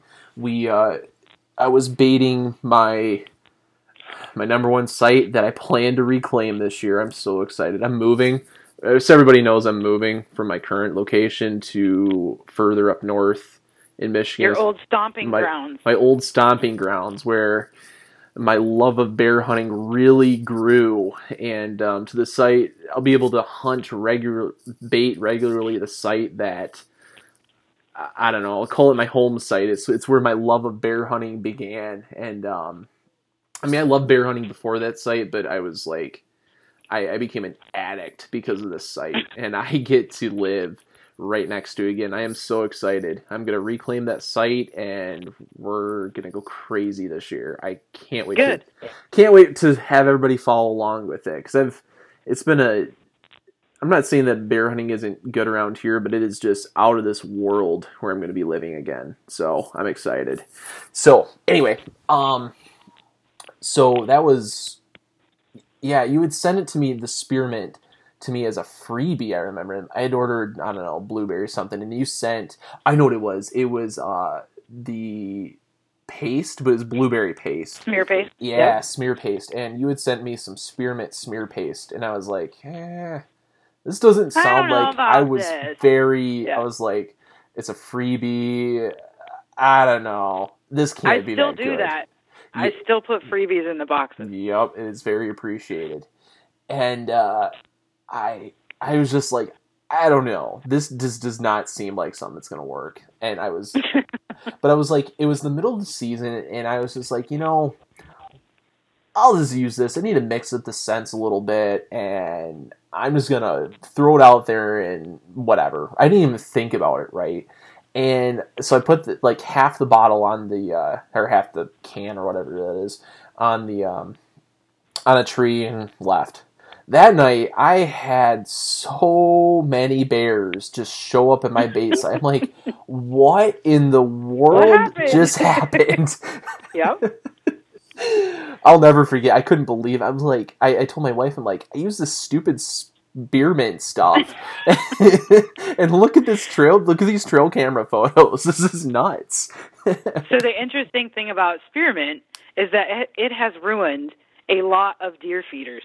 Really? So some people bait with deer feeders down in Oklahoma, Arkansas, even in Maine. Mm-hmm. And I kept getting these emails like, this bear annihilated my deer feeder because I put some spearmint on it. Well, don't put it on your stuff. Put it on the trees around it. So, yeah, a couple people lost their deer feeders. Yeah, that's a good. Don't put any of Jess's stuff on anything you don't want ruined. Anything you want to keep. yeah, exactly, because they. Yeah. I mean, I poured. So on the final dessert tar, whenever you make it, there's always a little bit of pure liquid or oil or something that settles on top when you open the can. Mm-hmm. And whenever I open it, I always pour that into a stump or something, and I've seen them literally eat the stump because I put that stuff in there. So, I mean, they go crazy for, I mean, literally a rotten stump. I mean, they ate it. It was crazy. So if they'll eat a rotten stump, they'll destroy anything for, the attractants. Oh, yeah. That's how I get them to excavate the stations for future use. Yeah. I pour stuff in stumps, I pour it on trees that I want gone, and they're gone. By the end of season, I'm like, okay, this is going to be perfect next year. There you go. Seriously. That's a good idea. I didn't really think about that. Oh, yeah. That's a good idea. So, I mean, we've lost entire trees that the scent ball leaked on, dripped down on because of the rain. Mm-hmm. But they'll literally eat a boulder-size amount of dirt where that ball has dripped, the scent ball has dripped. It's insane. And I'm like, yuck. That's going to hurt your teeth. Yeah, but the digestion system. Maybe that's why they have all these bad teeth. Their digestion system's just crazy. So I heard back in the day, I don't know if this is true, I heard that they won't eat anything they can't digest. And I'm like, they can digest gasoline cans and snow machine seats and four-wheeler seats. I mean, it seems to me they would regurgitate that, but I don't know if that's true. I don't know. I mean, no idea. I really have no idea how they eat the nasty boar. No, the nasty boar scent line, that is just putrid. Yeah. But they sit there and eat the whole ball like it's just, it's just a candy. Yeah. Yeah. They chomp on that until it's gone. Yeah. I mean... And you didn't even get the skunk part of it. No. You just got the nasty part of it. No, I know. I just got the nasty part. Yeah, because you can't ship it with the full thing. Yeah, and I would say with that one too, I would recommend people only use that in the spring because they didn't seem to go for that in the fall. Just with all the berries and stuff. I think they definitely would say that, try to match the hatch with scents because, if there's a bunch of berries around, bears don't really want rotten meat, is what I've seen. Well, and it's hard to pull a bear off natural vegetation. That's what they should go for first anyway. Yeah, exactly. So don't try go ahead. Fall bear baiting is harder. Yeah. And so don't try to fight the natural. Just go with the natural. So, but yeah, that was an interesting smell though. That nasty boar. That was interesting. The post office hates me. Yeah, I can imagine. My neighbors hate me. Well, they must like you for the money, but they must not like you for the scents. No, they do not. Yeah, if anything ever happens to me, it's the guy behind me in the yellow house. Okay. Just remember that. Okay, good to know. It's now public knowledge, guy in the yellow house. My wife likes to watch. It's bound to happen. He hates me. He's like that guy on Home Improvement that's behind the fence. Yep. Yeah. So you never see his face talking. You always hear him groaning like, "Oh, she's doing that shit again." So, yeah. Sorry. That's okay. But that's him. That's okay. But what was I gonna say? My wife watches like Forensic Files, the show, and she'll and it's always like they always find a murder by some weird crazy way, and it's gonna be like, and then investigators were listening to this podcast that Jess had done, and when they heard I've released his name, but I don't want to go to jail. No, we don't really. No names. This is a nameless thing. I wonder if people even know who I am. It's funny you mentioned the forensic thing because I have a gentleman who is a detective, homicide detective, and he's like, "Oh, if you ever get out of the bait business, you should get into homicide detective. Your sense of smell is gone, so you could smell anything." And I'm like, "Oh, great! I do have a career. I do have a career ahead of me if I ever wanted to stop." So. That's good. Yeah. Oh man, that's funny. Yeah, so back on bears and less on cadavers here. Sorry. No, I'm kidding. That girl ain't all right. I started that one. That was bad. I went Forensic Files. It's bad. But anyway, what I'm excited for with my going back to my new spot is I can because I've always had this discussion. This is a nice like segue, pull it all back together. So I've always had this debate, between baiting frequently and less, smaller amounts, not like small amounts like a gallon and the bait's gone in an hour, but like, not putting out giant quantities of bait, putting out like a 5-gallon bucket a day or something, right? I've always had this debate between doing that or baiting once a week and giant quantities and staying out of there, right? And, there's pluses and minuses to both, right? And, if you're baiting often, your scent's there a lot, which could arguably be a good thing or a bad thing, but you can get bears used to you being there and, your scent being around a lot, and then they get used to your scent, so when you're actually in the stand, they don't mind you being there. There's that, but, and you don't go through as much bait, but then other people would say that, well, if you're not there as often, then the big bears won't be afraid of your scent, and you can, they get used to you not being there, and then you just sneak in and kill them, and I don't know, there's a lot of discussion, but there's a lot of debate as to which method's better. This year I'm excited to be able to actually, because for a lot of people it's hard. You might not be able to get out there. I would say the majority of people can't really bait every day because they're traveling to a bait site. That's very rare. Mm-hmm. Even around here where I live, I can't actually hunt every year in the unit that I live in, so I have to travel at least an hour to my bait site. But where I currently live, but where I'm moving to, my bait site is about 15 minutes away. And so I can bait every day. Yeah. And so I am so... That's our road system, the 17 Bear. Yeah. You could bait that every day. Yeah. And we're gonna have so many discussions about this in the podcast this year, but I really am starting to think that baiting every day, if you can, I'm not saying that I have killed plenty of bears where you bait less frequently, like once a week, whatever. But I really think that baiting frequently in smallish quantities of bait, like 5 gallons a day or something, I think that leads to you having more daylight bears, for fall hunt. That's a big deal. Oh, absolutely. Then I think that's the superior way, but we're going to find out this year. So, because I've been doing the once a week thing for a few years now, and I've had a lot more struggles with nocturnal bears or bait running out because I didn't put out enough bait, even though I'm putting out crazy amounts of bait. The bait will still run out because more bears will show up and just clean it out, right? Then your bait's cold for a couple days, and you got to restart it mid-season, and I've had a lot of struggles with that over the past couple of years, and struggles I didn't have when I baited every single day. And so it's going to be interesting to kind of compare the two now, I think. So I may even this year run, because there's a place I've always wanted to bait hunt. And before, when I was hunting, I was in college, in this spot, I was in college. Boy, that just gave away where my spot is. Anyway. There's going to be some detected people that figured out where I'm moving to. But anyway. So I was busy in college when I was hunting this spot frequently, and I didn't have time to run up or down.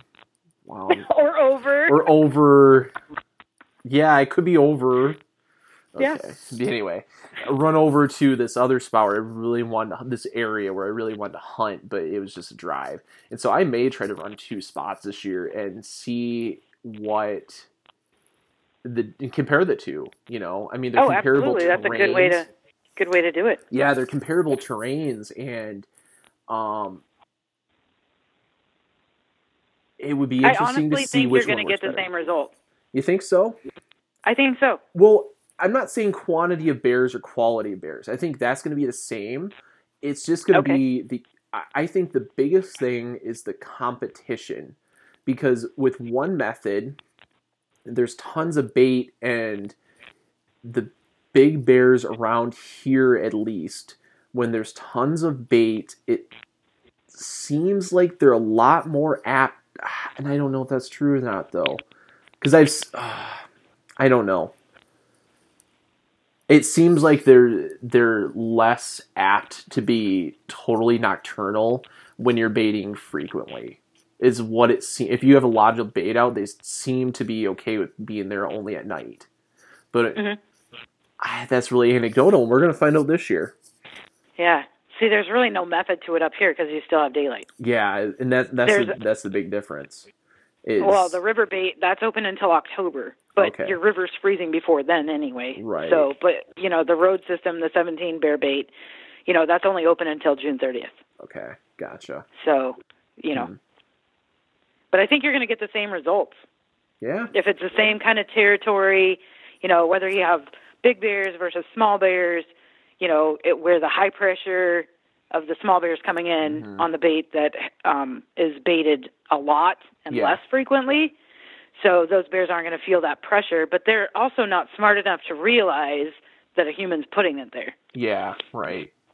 so they don't know, those younger bears, the immature ones, they really don't know. No, they don't. But you get to be selective because you'll be running 2 baits and you'll know before we do. Yeah, exactly. Yeah, we'll find out.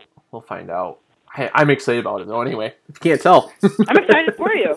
Yeah. So before that though, I gotta do a spring hunt. We both know what I'm doing, but we're gonna keep that quiet for now. So yeah. Way too early to be like, oh yeah, and here's exactly what I'm doing. Nobody needs to know. Nobody knows. What is Matt doing this year? He disappeared. I don't know where he went. I've been doing that recently. Sorry, people. Yeah. When's the next podcast? Yo, man, I'm sorry, everybody. I've been bad. Yeah, so part of that, I have switched jobs, and that's why I'm moving and all that good stuff. So hopefully, we're gonna try to be really consistent with podcasts now. So and I appreciate all the devoted fans I have, and try to do a lot for you guys this year. We're doing some giveaways too coming up here. There'll be more. I'll post more on that coming up here soon too. But we're gonna do some giveaways very, very soon with the podcast. I hope you guys will enjoy that too. So, but count me in. Yeah. Yep. Well. Yeah. Anyway.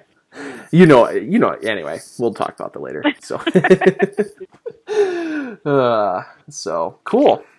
Anyway, let's see if I think we got everything on the list. I'm gonna go through the list one more time here.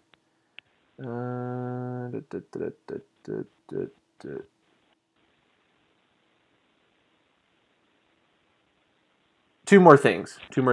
Okay. I think we're gonna end up being a double hour here. I don't know if we're gonna split this in 2 or just keep it as one and make people digest one giant podcast in one. I don't know. We'll have to see. Anyway, two more things.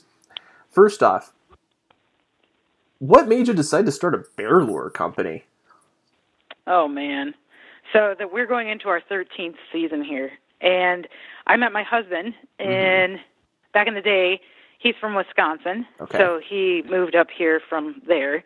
And so we got in good with this gentleman who bear baited. Mm-hmm. And believe it or not, back in, I think it was 2003 or 2004, before I met my husband, there was an initiative on the ballot about bear baiting. Okay. And being uneducated to it, I voted no. Wow. I knew nothing about it. Wow. So, yeah, that one stings a little bit, considering where I am today. Yeah. But after sitting down with my husband and this gentleman that we got into bear baiting with, it was an education process for me. And I think that's where we're at with Idaho and Wyoming. Yeah. Is because, you don't know. The general public doesn't know. They only, it is the media telling us, whether it's paper, whether it's TV. Yeah. It's them telling us what we need to think. Exactly. So I had a million questions for this guy. And, grateful that he got me into this because it's done great things for, the community as well as his business, everything, because I like to pay it forward. Yeah. So I got into bear baiting. We tried it. My husband shot a bear. And at the time, there were still grizzly bears, but we, in the 37 years I've been here, I can count on 2 hands how many bears I have seen on the road system when I'm not hunting. Yeah. So that's a long time not to see that many bears. Right. So, and it's not like I ever went looking for them. Right.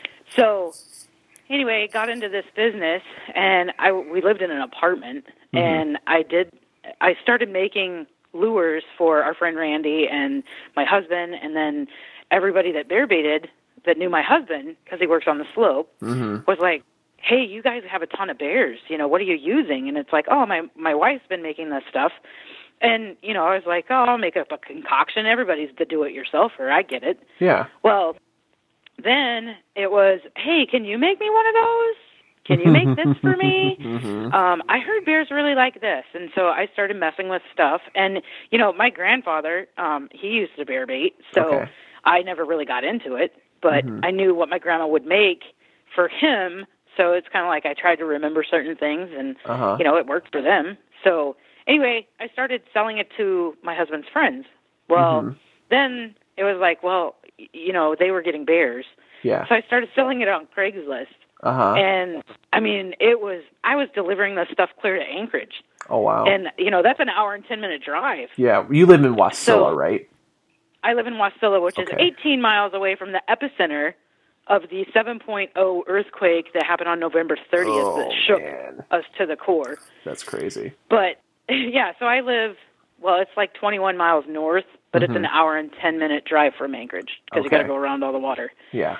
So, I started selling on Craigslist, and then, it got really popular, and then people were posting on forums, how do I get this stuff? And so I joined this forum and was trying to be educational, even though I really didn't know anything. Yeah. I just knew how to apply this stuff. I really didn't know about bears at the time. 13 years later, it's all come together, and, I'm pretty educated on bears. So, I did it in an 8x10 shed logic at an apartment. People would come to our house, pick up stuff.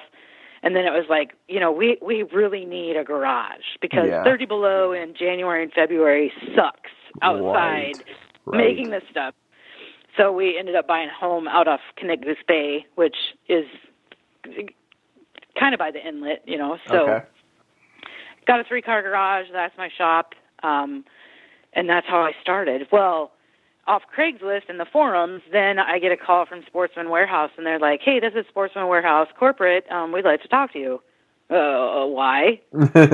So I started selling products to them, and at that time, the gel balls came in a ball canning jar, and I've told you this story before, but we got a call one day, and some of the canning jar lids literally exploded. And went up the wall with the game cameras, and it was just a nightmare. So we pulled that scent off the market. It was the only one that did it. And then, there's some funny stories about this business, I'll tell you. But so that's how we got into the stores. And then Cabela's moved in, and they called us. I've never went to a business and been like, hey, you want to carry my stuff? Oh, wow. Because I don't even advertise anywhere. No, I know. I do no advertising because I like that money to be spent on the veterans hunts that we sponsor or the kids hunts that we sponsor throughout not only Alaska, but the lower 48 as well. Yeah. So I like to give more than I like to receive. Right. And that's where your money goes when you buy from Batum 907. It goes back into the community of sponsoring stuff and helping others. And, that's awesome. That's really the best part of this business is seeing people change. Yeah. Whether it's a veteran that, has PTSD and they're just getting back out into the woods, and, it's amazing, and I'm very thankful for it. Yeah. That's cool. Yeah. When I first heard of you guys, I'm trying to think where I heard it. I mean, it was word of mouth, but it was either on a forum or maybe on somebody posted something on YouTube or something like that. I mean, that we have a lot of people who post videos, and it's like, thank you. Yeah, I know. And that's why I try to put extra goodies in the box, because it's like, I know I don't advertise, but it's a thank you, like send me a testimony picture. I would love that. Yep. Because I literally, sometimes I hunt vicariously through you guys because I can't get out to my stand. Yeah, exactly. Steve can. He can take all his friends and family out there, but, sometimes I get stuck behind because I've got stuff to do. Right, exactly. That's cool. Yeah, and your testimony wall is gigantic. I know. It just goes on and on and on. Yeah. There's people that are like, how many bears are you responsible for? And I'm like, thousands. Yeah. Literally. Because even though I'm not on the hunt, I mean, I'm responsible for that. And I feel partially responsible. I mean, you guys are putting in the work. Right. But I'm bringing them in by the scent. So. Yep, exactly. Yep.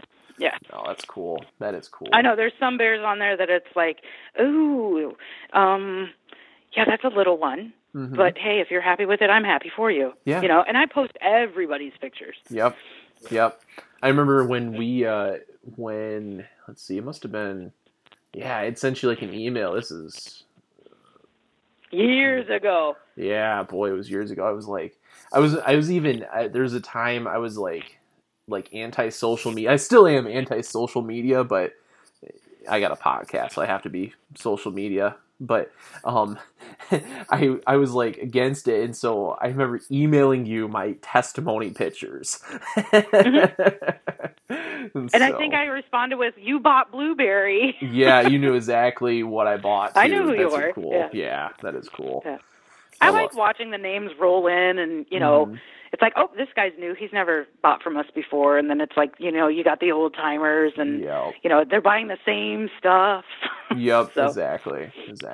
I have people on my calendar that I'm like, okay, 2 balls to this person in Arkansas at this particular time, shipped by this date, and then he'll send me a check. So, I mean, I still do it the old-fashioned way. Yeah, oh yeah, that's so, cool. Yeah, I have people in my dialogue box. Yep, that is cool. Don't ever talk to them. Yep, exactly. Although you're very easy to reach. What's that? I said, although you are very easy to reach by phone. I try to be. There's times where I'm out, you know, sitting in the stand, and it's like, I just need to get away. Yeah, because it's like any job. If you work, you know, 18, 20 hours a day, and you have time to go sit the next day, I'm taking it. Oh, of course. You know, I'm going to call you back as soon as I get back. Right. Yep, exactly. But, you know, and these people from Maine or Manitoba, or, you know, these people that are like Nova Scotia that call at like 4 o'clock in the morning, it's like, whoa. I literally had to move my shop phone out into the shop because I can't function on those hours. No, exactly. Yeah. But they understand. They do. Yeah, exactly. Alaska time. Yeah. So I think it's 4 hours difference. Yep. I'm three or 4 from you. Yeah, 3 right now, soon to be 4. So yeah, I'm going back to Eastern time.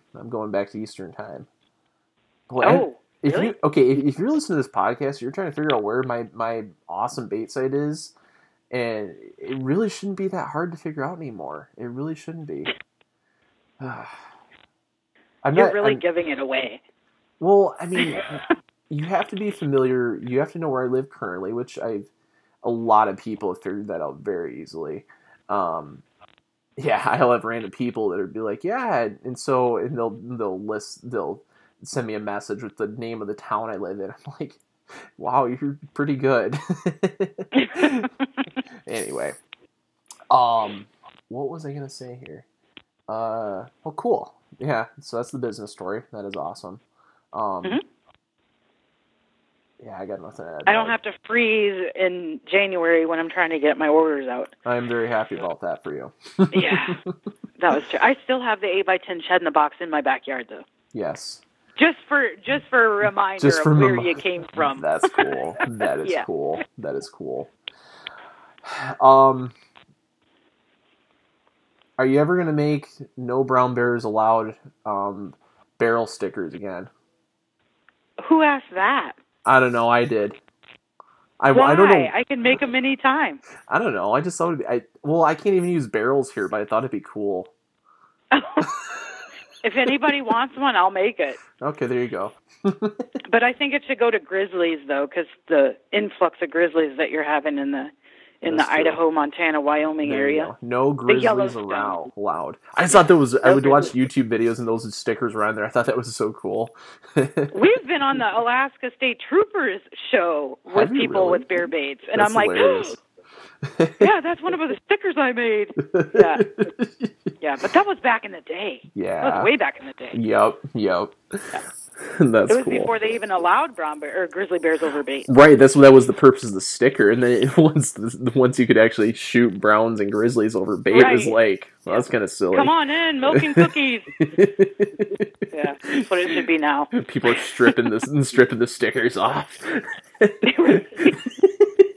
Yeah, so if anybody needs a sticker, just message me and I'll make you one. Cool.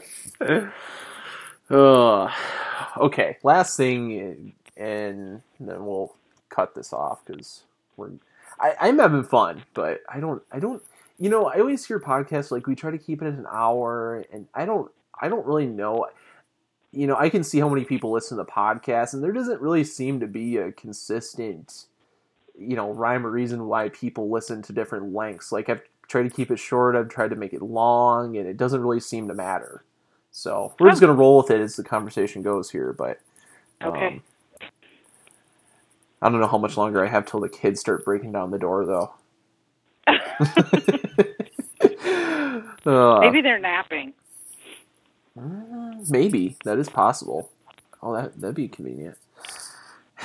All right, last But then thing. you're not going to get them to bed. No, I won't. Well, not till later. It is Saturday night, though. Okay, let them play. Okay. Best bear hunting story. What's your best one? I'm sure you got lots. Oh, man. So, my best friend and I, who I met through bear baiting, her name is Carrie. Mm-hmm. She has a cabin up by Squintna. Okay. And so my husband and I had shot a grizzly bear a night prior to hunting with her. She wasn't even in the area. She ran back to the landing for something and came back the next day. So she gets there, she arrives, she's really jonesing to get out in the woods. She's a die-hard bear baiter. She'll shoot anything. Yeah. She's just one of those that she used to run predator control. She did phenomenal with it. She's a great gal. So she gets there, and, I'm in my pajamas. It's like, I don't know, it was probably 7:30, and we're at her cabin. So I'm like, and she comes in, and she's like, well, what are you doing in your pajamas? And I'm like, well, I was up all night skinning a brown or a grizzly bear. I'm kind of fatigued. Yeah. So she starts laughing, and she's like, get dressed. And I'm like, why? And she's like, we're going across the river. And I'm like, are you kidding? Like, I just did this all night. Yeah. And I don't think we got done with that until like 5 o'clock in the morning. Oh, man. We shot it at 11. And Yeah. it was actually a mating pair that came in, but my husband, he's like, this is a grizzly bear the night before. Yeah. I'm like, which one do you want? He's like, we're shooting one. And I'm like, why?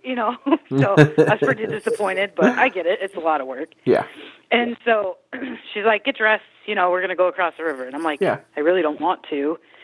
So I get dressed, I grab my .338, and, she has a boat. And so she's like, we're going to take our boat, it's right across the river. And up here you can bait on the opposite side of the river as long as there's no cabin within a mile. Yeah. So, we can hear our husbands talking on the bank, and we're getting over there in the boat, and we get off, and we get it all tied up. And, I'm like, I'm going to go in and rescent. And so she gets up in the stand, which is a platform stand in the trees. And I'm like, all right, so I go down into the bait. And it's her bait station. So I'm walking around down there, and I'm looking, and I see this shadow. And I'm like, I have sat this bait station for a week now, or like, I don't know, maybe 5 days. And I just shot a grizzly there last night. So I'm looking, and I'm like, I know the first thing to arrive after a bear has been shot is a dry sow. So black sow. And I'm looking up this bank, and I'm like, there's something up there. It's just not normal, and I'm looking at Carrie, who's up in the tree stand, and I'm like, my eyes, point two fingers at your eyes, like, hey, focus up there, there's something up there. Yeah. And she's like, no, you're good, and we were talking in normal voices. And so here I am spraying around the caramel spray, and then I turn around, and I still get this eerie feeling, and I'm like, there's something here. And so I get up, back to the tree stand and climb up there.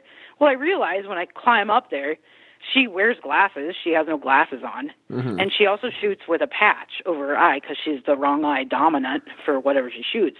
Oh, really? So I'm looking at her, and I'm like, did you see something up there? And she's like, no. And I'm like, well, how could you? You don't have your glasses on, and you only have one eye. So anyhow, it is literally 18 minutes from when we hit the bank to when I shot, or we both took a shot at this black bear, because she came right in as I sat down.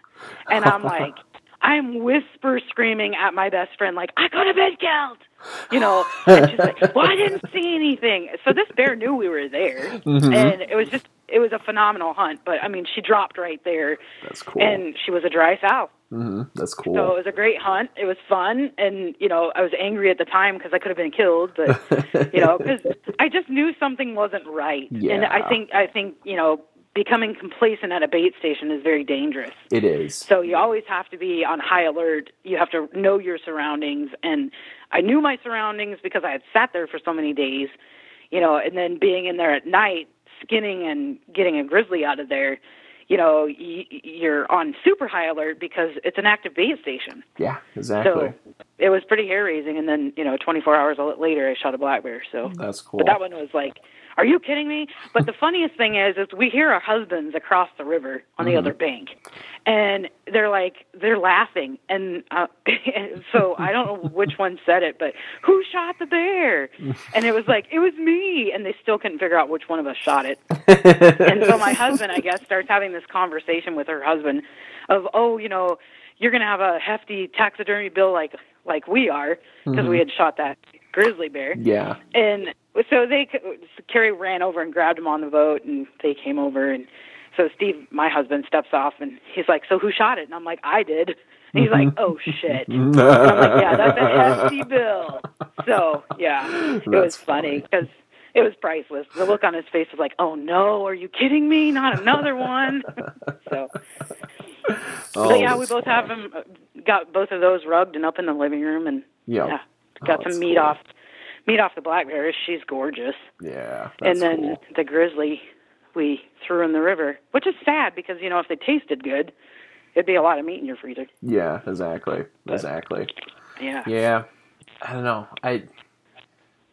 I'm so stubborn about meat. I'd be the guy with 500 pounds of grizzly breakfast sausage in my freezer. And I've heard people make sausage out of it, and it's fantastic. I've never tried it, and I would like to.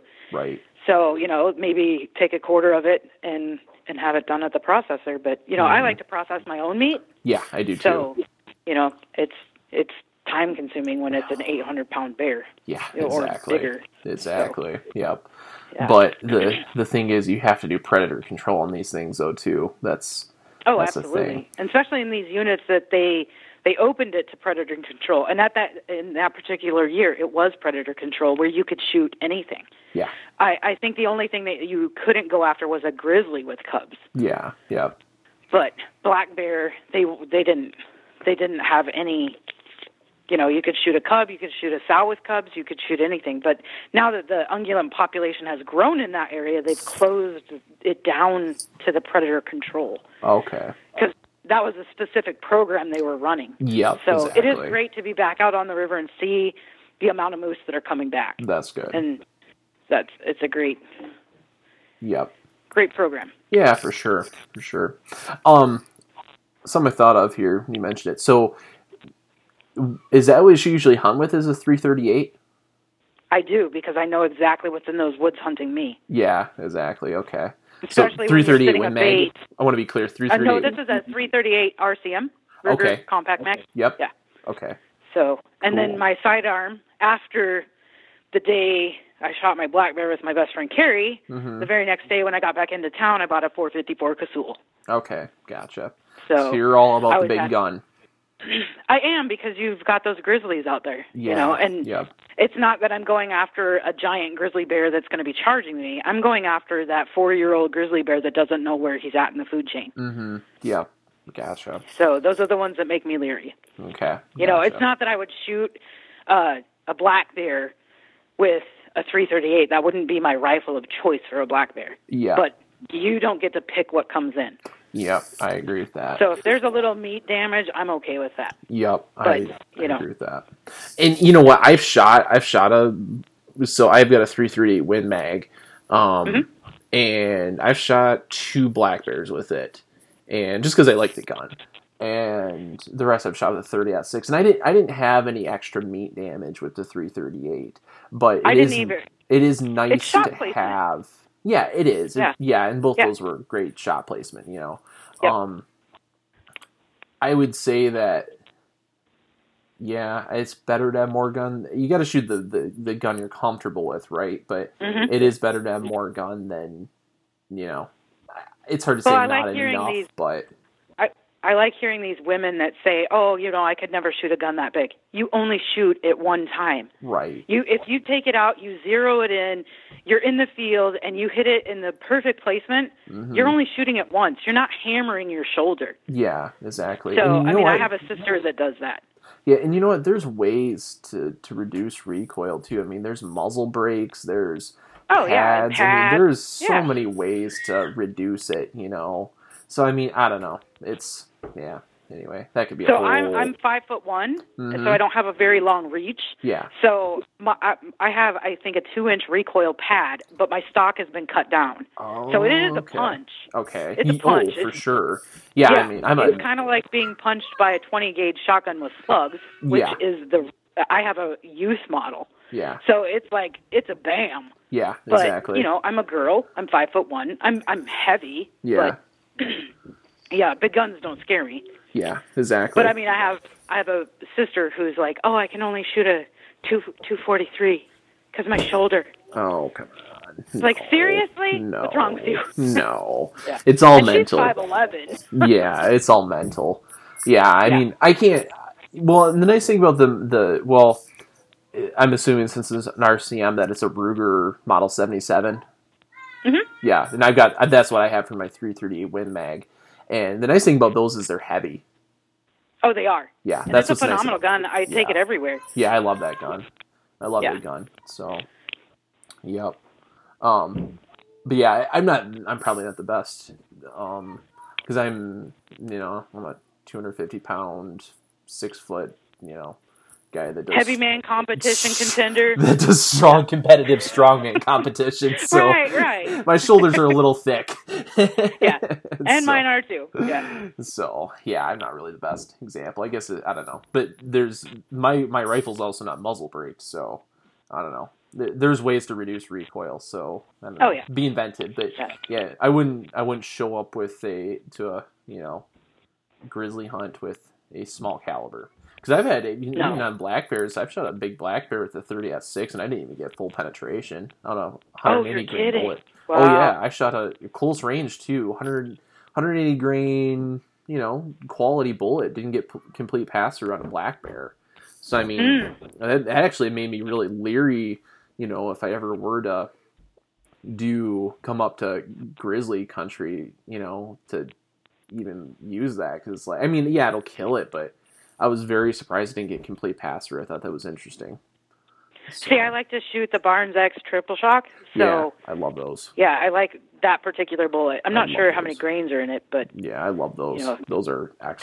Yeah, and everything I've seen and everything I've shot, with the exception of one grizzly bear, I wounded. Yeah. But yeah, I shot a week later. I owe no allegiance to any bullet company or any hunting company, but I really, I love the Barnes bullets. I've had zero issues with them. Zero issues. And they seems like when they hit stuff, it dies. It just dies. Oh yeah. Instant drop. Yeah, they're amazing. With the exception of one. Yeah, I'm trying to think. If I shot one that went, I don't know, 10 yards, so... But. Well, we tracked a grizzly bear over 300 yards, and it was like trickles of blood. And it was like, this bear's still alive. Mm-hmm. There were no pools of blood. And so I know I had wounded him, and it was a terrible feeling. Yeah. So, I mean, we focused on taking that bear out. Okay. And sure enough, a week later, we had a friend come down from Fairbanks, and he took him out. Oh, good. Good deal. Yeah. But he had lost I'd say 100 pounds. Oh, wow. That's crazy. Yeah, so his entire shoulder was paralyzed. It was like rigor mortis had set into that shoulder, and the infection from that bullet, when we skinned it, it was just phenomenal. It was like, how can something survive this? That's crazy. They're tough animals. They're tough. Yeah. They're so tough. That's cool. So, but yeah, we found out there was more bear baiters around us because we tracked it into other bait stations. So. Yeah. Like, wow, you guys are close. Didn't know you were here. Yeah, and you're way out. You're way out there, so that's interesting. I think there's about in a 4-mile area. There's about 8 of us. Okay. Wow. So, is it always that densely baited? Even out in the rivers and stuff. It is, because a lot of people have boats up here or planes where they can access the rivers. But in this particular area that we're in, there's a lot of cabins further north. Oh, so you have to be you can't be within a mile. Right. So you have to be careful. You got to map everything, and you really have to do your research. And you can't rely strictly on Onyx maps because they don't tell you, like, if there's a dwelling there. Yeah. Yep. So you have to get out and look, whether it's by plane or by boat. Yeah. But you're traipsing through those woods with those bears, trying to find a good spot. Yeah. Exactly. Like our spot, I had this new spot that we set up on the river last year, I had a really hard time because there was a drainage behind it. Mm-hmm. So, and we had a lot of rain this year. So there were times that our bait station literally flooded and we had to stay out. Oh, wow. So, yeah, so this next year, or this coming season, we're going to set a couple on higher ground. Okay. But, you know, the perfect thing about that area was when we went in there and saw that drainage, there was a lot of beaver activity. So I'm like, bears love beaver. Uh-huh. And we were finding carcasses everywhere. Really? That's just cool. outside of this drainage. So I'm like, bears are here. Yeah. You know, the only thing left is the skull of these beavers. So, wow. And literally, there were times we walked in to rebait, and there's a carcass. That's like, crazy. thank you. So, yeah, they brought their own bait. So, that's cool. Yeah. That is cool. Yeah. So next year we'll be setting a couple more on higher ground out there. Okay. So, and the unit 16A has changed their regulations as well, so okay. it'd be closer to the landing, so it's not such a long boat ride. That's cool. But, well, cool. Yeah. Good deal. All right. Well, let's, I guess, cut this off for now. We'll have to do. Okay. We'll have to do another podcast sometime in the near Anytime. future. Yeah. Yeah. I'll see where our schedules can align again. But this was fun. It's a lot of fun. So. Yeah, absolutely. It's always a pleasure to talk to you. Yeah, always. Same here. So, but cool. Well. So if anybody ever gets hung up on something or has a question, I am usually around. So you can feel free to call me anytime. Just not at 4 o'clock in the morning. Right. Yeah. It can be considered of Alaska be time. respectful. Be considered of Alaska time. Right. Yep. We're way behind y'all. Right. And that's the thing, we're way ahead, so you're in the prime time of your day and we're winding down. Right. You guys are going to bed and I'm just having dinner. Yep, exactly. Yeah. So if it's 10 o'clock in Maine, it's only 6 o'clock here. Yep. So, yep. Yeah. That's why I say you can call me anytime, but just, be respectful of morning hours. Yeah, exactly. So, yeah, and all your contact information's on Batum907.com, and you can get your lures there, bear lures and trapping lures. And free shipping. Free shipping from Alaska. Who does that? Well, it's incorporated in the price. That's why our prices are a little higher. Right. But if you go, shop another site, compare the prices because you're paying for all that shipping. Yep, exactly. So, and there's some things I lose out on, but I'm okay with that. Because I've got another customer. Yep, that's cool. It's cool stuff. So, and obviously, couldn't recommend your lures more. Even if I didn't do this podcast, even if I would always be your customer. So you have been for years. I have been. So there's that human guy again. It wasn't like I was like, I'm going to start a podcast. Let's, bear podcast. I should find a bear lure company to market with. That would be a good idea. It was like, I'm starting a bear podcast, and regardless of what Jess says, I want her lures.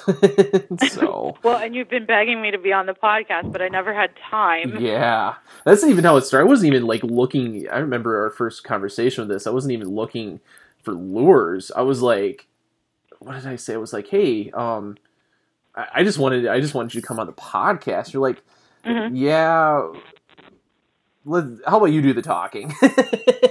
So yeah, because I'm not a talker. I like to talk about bears, and I think that's why this has come so naturally, is because we can bounce around from thing to thing. Yeah. But, we're all getting to the same point. So. Yeah, exactly. And it's not like, you're obviously, how are you not a talker? You're one of the longer podcasts I've done. I'm sorry. No, it's a good thing. I'm just saying, you sell yourself. You're cutting yourself short on this one.